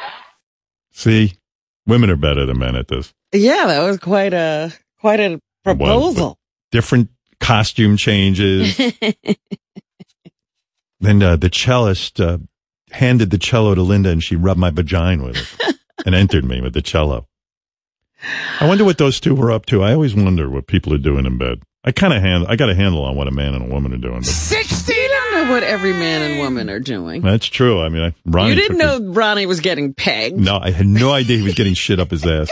It's still fucking. What do you mean? What's wrong with me? Blows my mind. But I could see Linda Perry putting a strap on and really entering Sarah Gilbert. You didn't think they were such hardcore lesbians? No strap on. I think that Linda Perry was using her finger and tongue. And Sarah said, I need something more. And she got up on all fours, and Linda Perry put a penis on and actually entered. Really? So I believe that is what happened. At least in my mind. Okay. I thought this was interesting. There were a lot of parties around the Golden Globes, and I guess there was sort of a reunion of Nirvana. And they had a lot of different people singing. I think Beck did most of the singing for Kurt Cobain when Dave Grohl took to the drums and other band members were playing. And Chris Novoselic was there. Novoselic was there. Chris Novoselic was there. I'm not not sure he was there. Yes, I guess he was. Yeah, he was there, and then somebody who also played guitar with them came and joined them. Cool. And then, like I said, Beck and a couple of other people were taking over the singing duties. But one of the people taking over singing duties was Violet Grohl, who sang Heart-Shaped Box. Yeah, it's Dave Grohl's daughter. 1-1.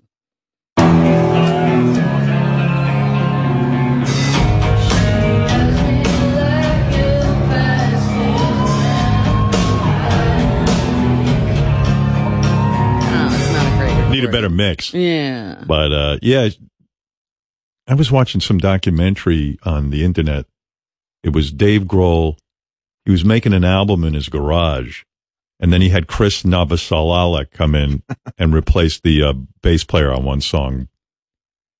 And it made me nostalgic. It was kind of cool to see those two guys working together again. I like that. Well, you missed this concert. Who's Sarah Gilbert going to date now? I mean... Well, she could date anyone. And I don't feel satisfied with your story there. Like, what broke those two up? Who got tired of who? I need more. I think I'm fascinated. Here's what my take is. Good. That, now Sarah said that she had to stop doing the talk. Right. Because she needed to spend more time with her family. Right. So things were shitty back then. Yeah. Plus she was doing that TV show. Indication, she wasn't spending a lot of time at home. But she was doing the new Roseanne show too. Right. That's why she was quitting the talk. She didn't want to quit the Roseanne show. I say Sarah's got somebody already. Really? That's right. I'm making this stuff up. I mean, go with me. Yeah. That's right, Robin. I keep trying to find out what you know. I don't know anything.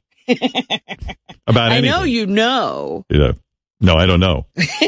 I really don't know, but I feel Sarah Gilbert has got somebody. All right. I'm sure it'll be out soon if that's the case. I can't wait to see who it is. Think it'll be another famous person? Yeah. And I would like Linda Perry to come on the show and tell me what Sarah Gilbert did to her in the bedroom. I'm sure she's running down the hall now. She's probably on the phone now trying to get through. Been seeing a lot of stuff about Australia, and I was watching this woman doing some kind of news report from Australia. And that accent really is something different. I forget the word. I got to look. I'm going to bring it in tomorrow. She said a word. I was like, how the fuck did Australians start saying that word that way? How did we start talking this way?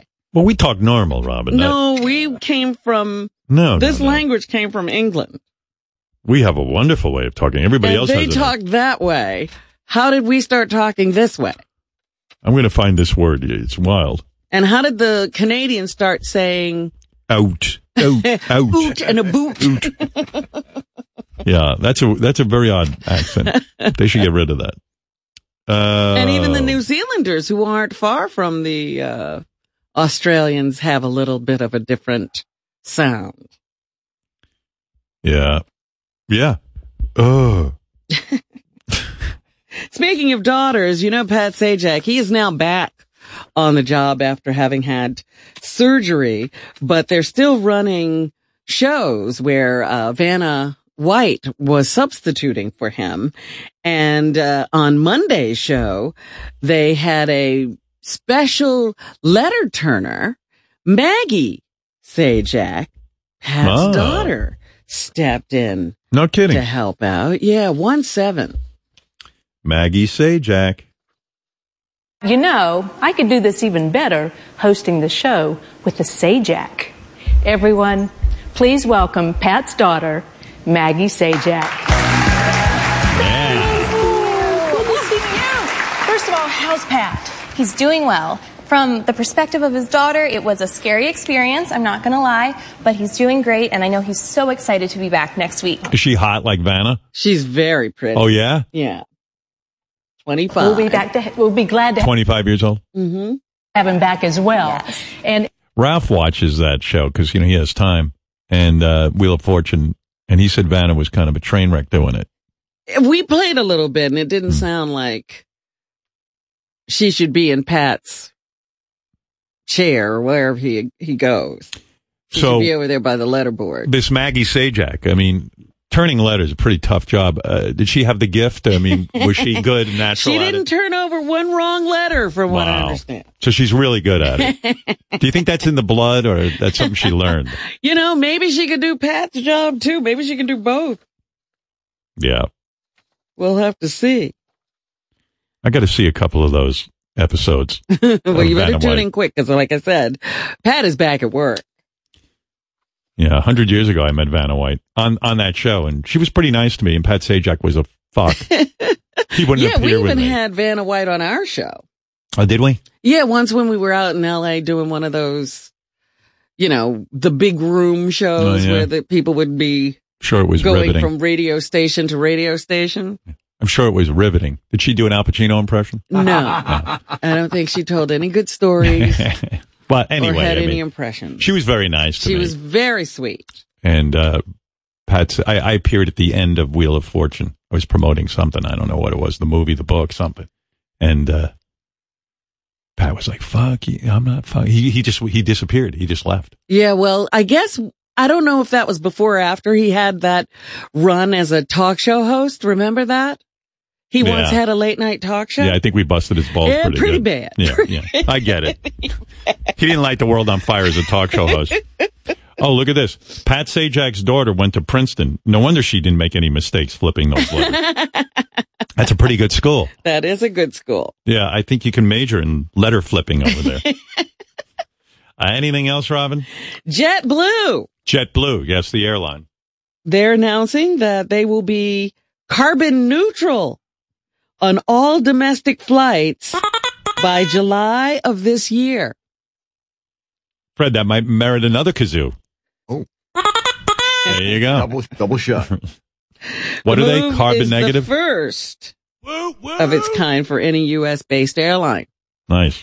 So when Greta Thunberg comes back to the United States, she could actually fly JetBlue. Right. Oh, all right, I get it. Fine. It's a thing for the climate. That's awesome. So they're going to be carbon neutral. That's the sound of happiness. Also in the news, Howard, you know how every few years they add a new sport to the Olympics? Yeah, what'd they add? Guess what's coming? Chess? Break dancing. Oh, good. That just lifts my spirit. Isn't it a little... Breakdancing is to become an official sport for the first time in the 2024 Olympics in Paris. Didn't they come and go already? I mean, breakdancing? Really? I mean, isn't that something that has... What do I know? Yeah. I just know that there are people competing, I guess. And, this guy named Richard Colon of the Bronx, who was also known as Crazy Legs. Oh, Crazy Legs Cologne, yeah. I think he was a letter turner on Wheel of Fortune. He's hopeful that cultural integrity and the history of breakdancing is respected at the game. I don't know. This might be the point where I go, the Olympics are getting really stupid. Breakdancing. I thought curling was bad, but now we've got breakdancing as a sport. I'd probably watch that. Things getting testy in the Middle East. Chevron is evacuating all of its American workers from Iraq following that airstrike that killed General Zod. Salami. General Salami. General Salami. Just say General Salami. It's funny. General Salami? Yeah, and it's easier to say.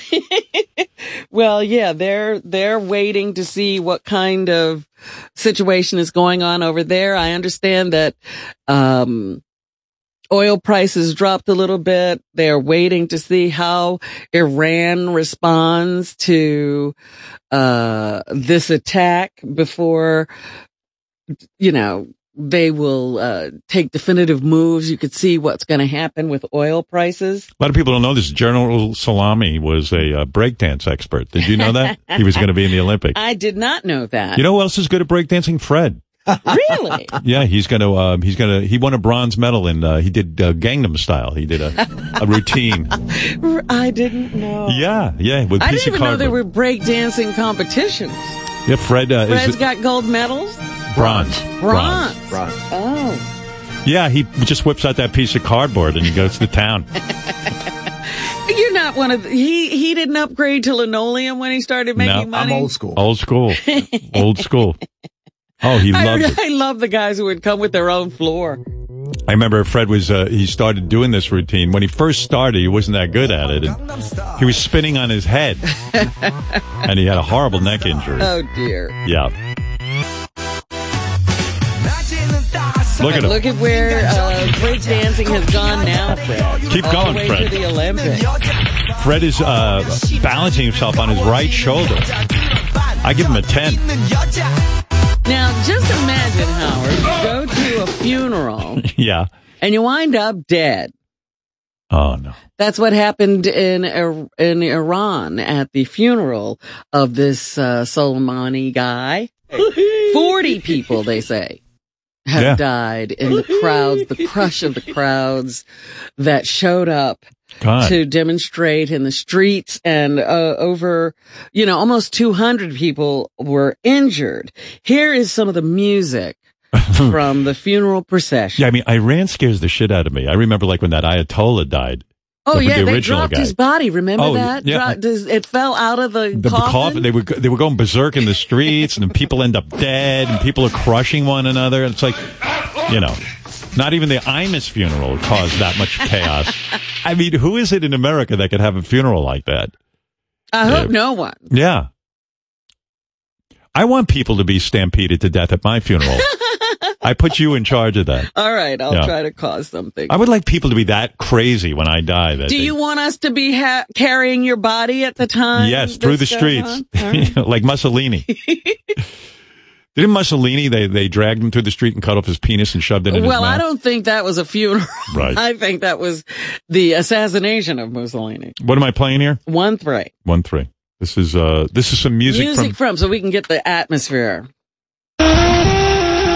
Awesome. I want this played at my glad to see their funeral. Glad to see their music has kind of like everything changed when we got the Beatles.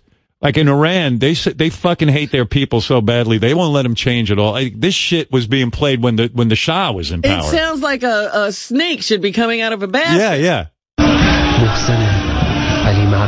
What's this? I guess that's the singing. Nothing's changed. Like if you go through the eras here in the United States, even for funeral music, it's changed.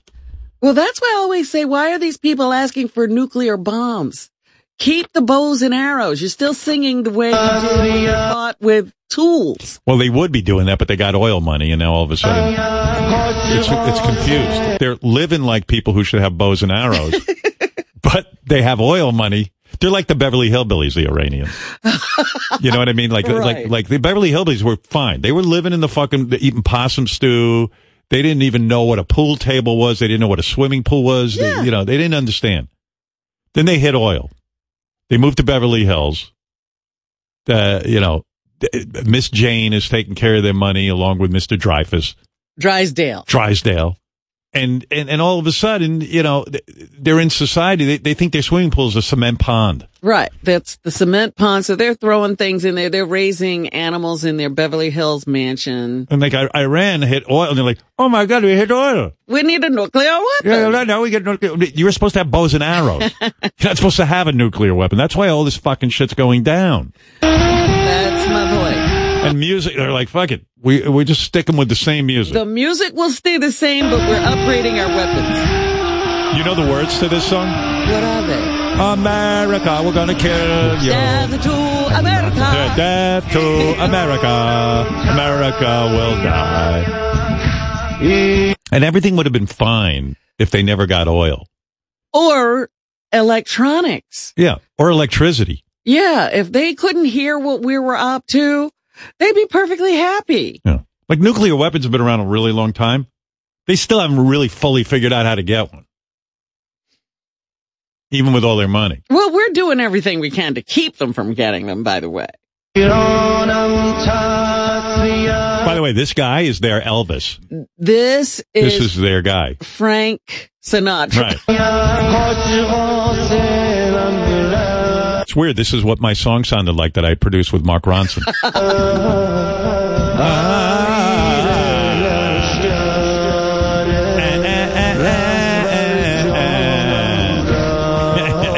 No wonder people are killing And themselves. people are dying, right? Right. People are dying to this song. They got to upgrade the music over there. They got to allow a little bit of fucking modern society to come in. Well, you know what's interesting? They banned, in most of the Soviet Union at the time, they banned the Beatles. They banned all rock and roll. Right. All you could listen to was like classical music. And you get stuck with this shit. Like you said, like snakes are coming out of baskets all over Iran. No wonder, like, you know, you read about these countries, they're throwing gay people off a roof. They're stoning women to death. They don't let anybody drive. They won't let women get an education. I mean, can you imagine? Of course they are. They got to listen to this shit. What do you think we should do today? Fuck the gay people. We're miserable here. Everyone. Let's take this guy up on the roof and throw him off. Let's dress our women in cloth covering their faces and complete bodies. Great Iranian accent, by the way. I'm like Alec Baldwin with the impressions.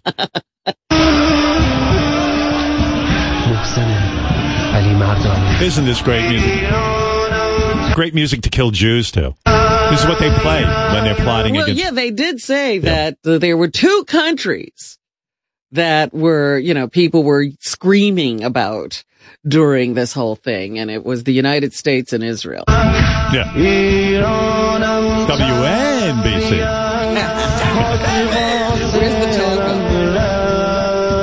Like, instead of it just shows you how miserable it is over in that part of the world. Like, no wonder they're just concentrating on the Jews. They don't know who to blame for their misery. Listen to what the shit they're listening to. Go on the internet and listen to all the great music we're exposed to here in America, and this is what fucking shit they're listening to. You gotta listen to this shit all day. Have you ever gotten into a cab and this is playing? Yeah, I mean, yeah. It's like, hey, you're in America. You don't have to listen to this anymore. This guy actually is like the #1 artist in Iran. His first album was Burn Jews Alive, which went to #1 immediately. Just based on the name. And no wonder they want to kill all the Jews. Like, who do you blame? Like, they got to find someone to blame for this misery. Because if this is their music, imagine what their fucking house looks like. And no porn. They can't beat off to anything but fucking like you have to close your eyes and pretend like you could see something. Well, you have never seen a woman except the slits, of her eyes or something. You're beating off to someone's eyebrow because you happen to see an eyebrow. And you're listening to this music. That's your life. No wonder they want to kill us. They're fucking miserable. Why? Of course they want to go to heaven and get 72 virgins. But the music has not progressed. We're listening to Sgt. Pepper, and they're listening to this shit. They're listening to, it hasn't changed. They've never heard the greatest artist of all time, Kanye West. Never.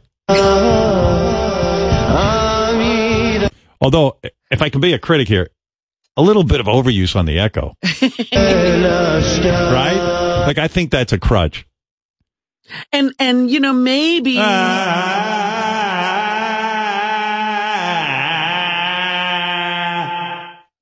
Maybe a few more instruments, that drum. Yeah, what are these instruments even? I hear a drum, that I recognize. But what other shit to go? It sounds like they're shaking something. That makes noise. Yeah, I hear something shaking. Yeah, like a tambourine. Honestly, this sounds, and no offense, I mean, I don't mean to offend anyone's culture, but it sounds like a lot of whining to me.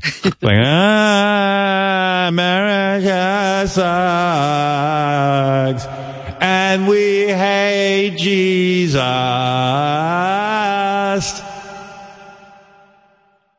And this song was written on stone tablets. I mean, they got to upgrade. And there's no recording studio for this. This is literally recorded in a cave. Cave recording.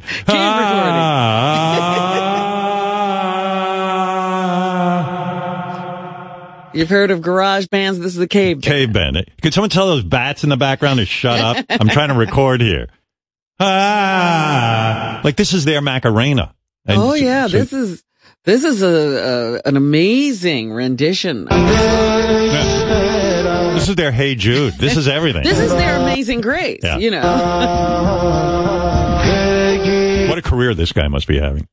He probably thinks he's like in Iran, he's number one. But oh, yeah. It's like, if only I could get to America. You know what he says? I got to get to America where nobody knows me so I can relax. Well, you don't know the full story. I'm making a movie. I optioned the rights to this guy's life story. He did make it to America. and he went over to, I think he went to Sony, went to Tommy Mottola's office. Yeah? Came over, yes. This was in the 80s. And he walked in, they gave him an audition, he went, ah! They threw him right out, and that was the end of him. Yeah. You know, like these instruments, like, they're not even instruments man has been, like, this is... Like, men threw these away. Yeah, like... And got guitars. This song was recorded when they used the horn of a woolly mammoth right. in order to sing through.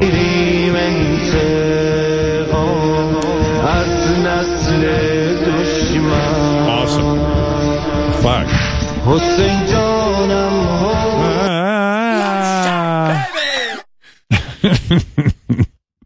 Yeah, they've got that horn that has no keys on it. I did get an Uber the other day. I heard a guy playing this. It's like, hey, that's pretty good. Who is that? Yeah. Little known fact, Yoko Ono took voice lessons from this guy.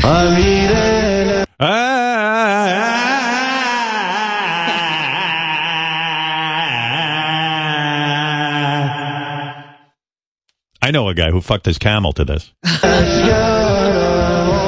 that's what you should be on. You shouldn't be in a car. You should be on a camel when you play music like that. Here, Fred, see if you can do Robin duetting with this guy. Go. There you go. I liked it.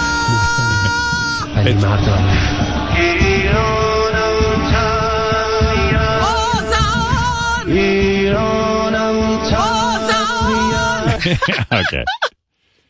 You know what this guy said? They interviewed him. He says, the best songs are written in 15 minutes. He says, I'm in the shower, it comes to me, and boom, that's it. I hear this music, I run for the hills. I know I'm in trouble. I got about another hour in me on this music, if you want it. Wow. But I do have to go. I knew it would get you all worked up. My goodness. It describes why we're in the bind we're in. Yeah. It describes why, because if the music's that backward, if they're still listening to this shit in 2020. And they're dressing the way they did. The people are repressed and they're miserable. 1,000 years ago. And they're angry. They're angry with America and our opulence.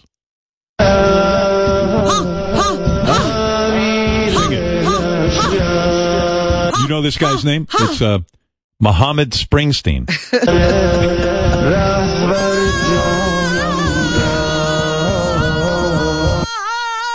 Marianne from Brooklyn wants to duet with this song. Oh, you interested? Okay. All right, Marianne, here we go.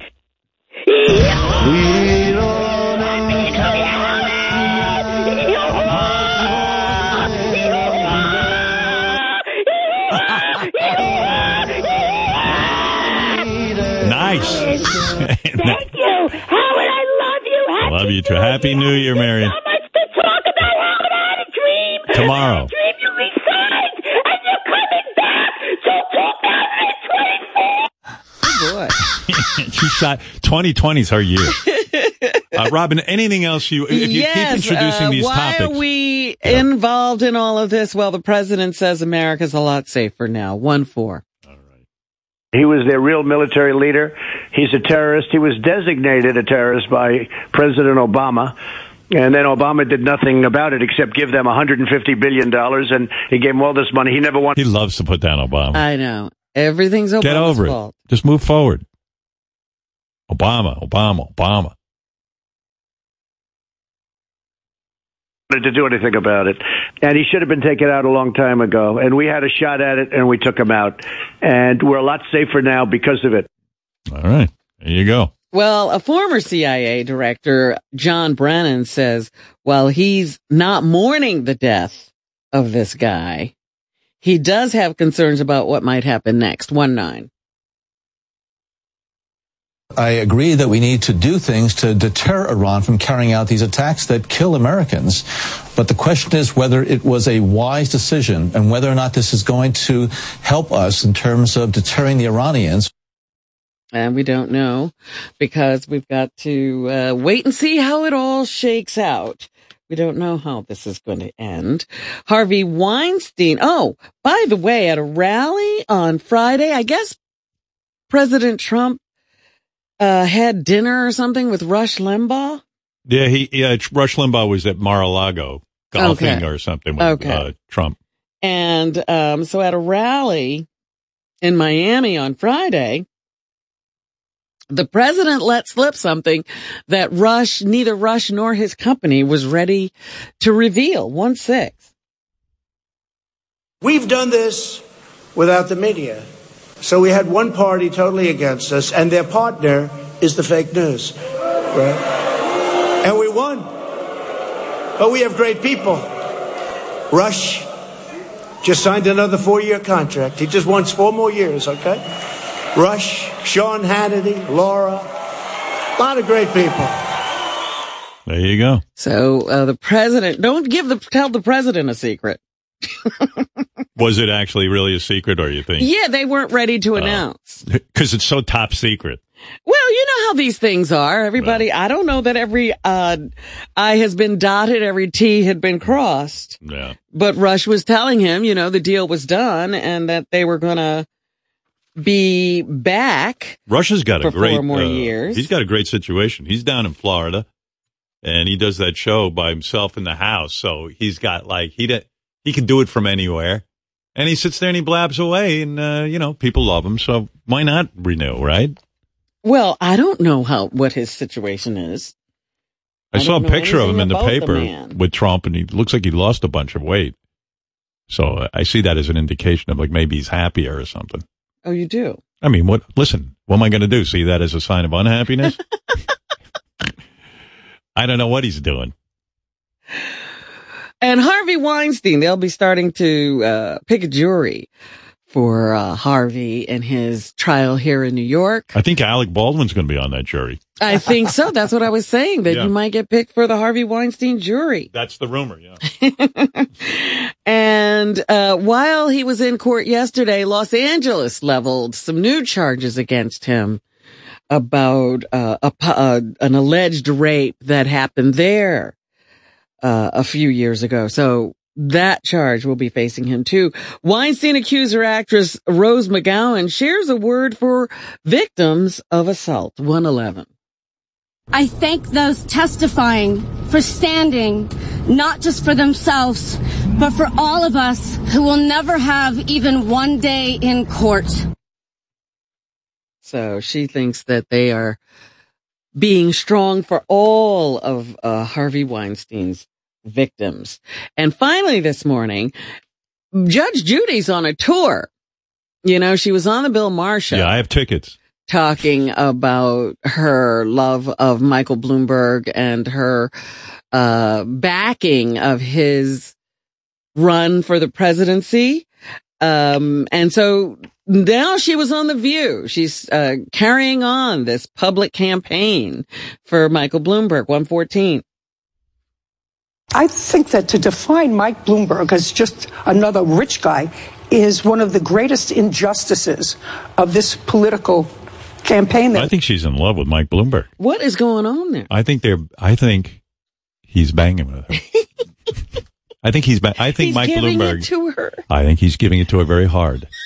And she's putting a strap on. She can't stop talking about it. She's in love, even to the risk of her own career. That's right. She's putting it all on the line. Because Mike Bloomberg is the only one of the candidates who has experience governing and managing and successful.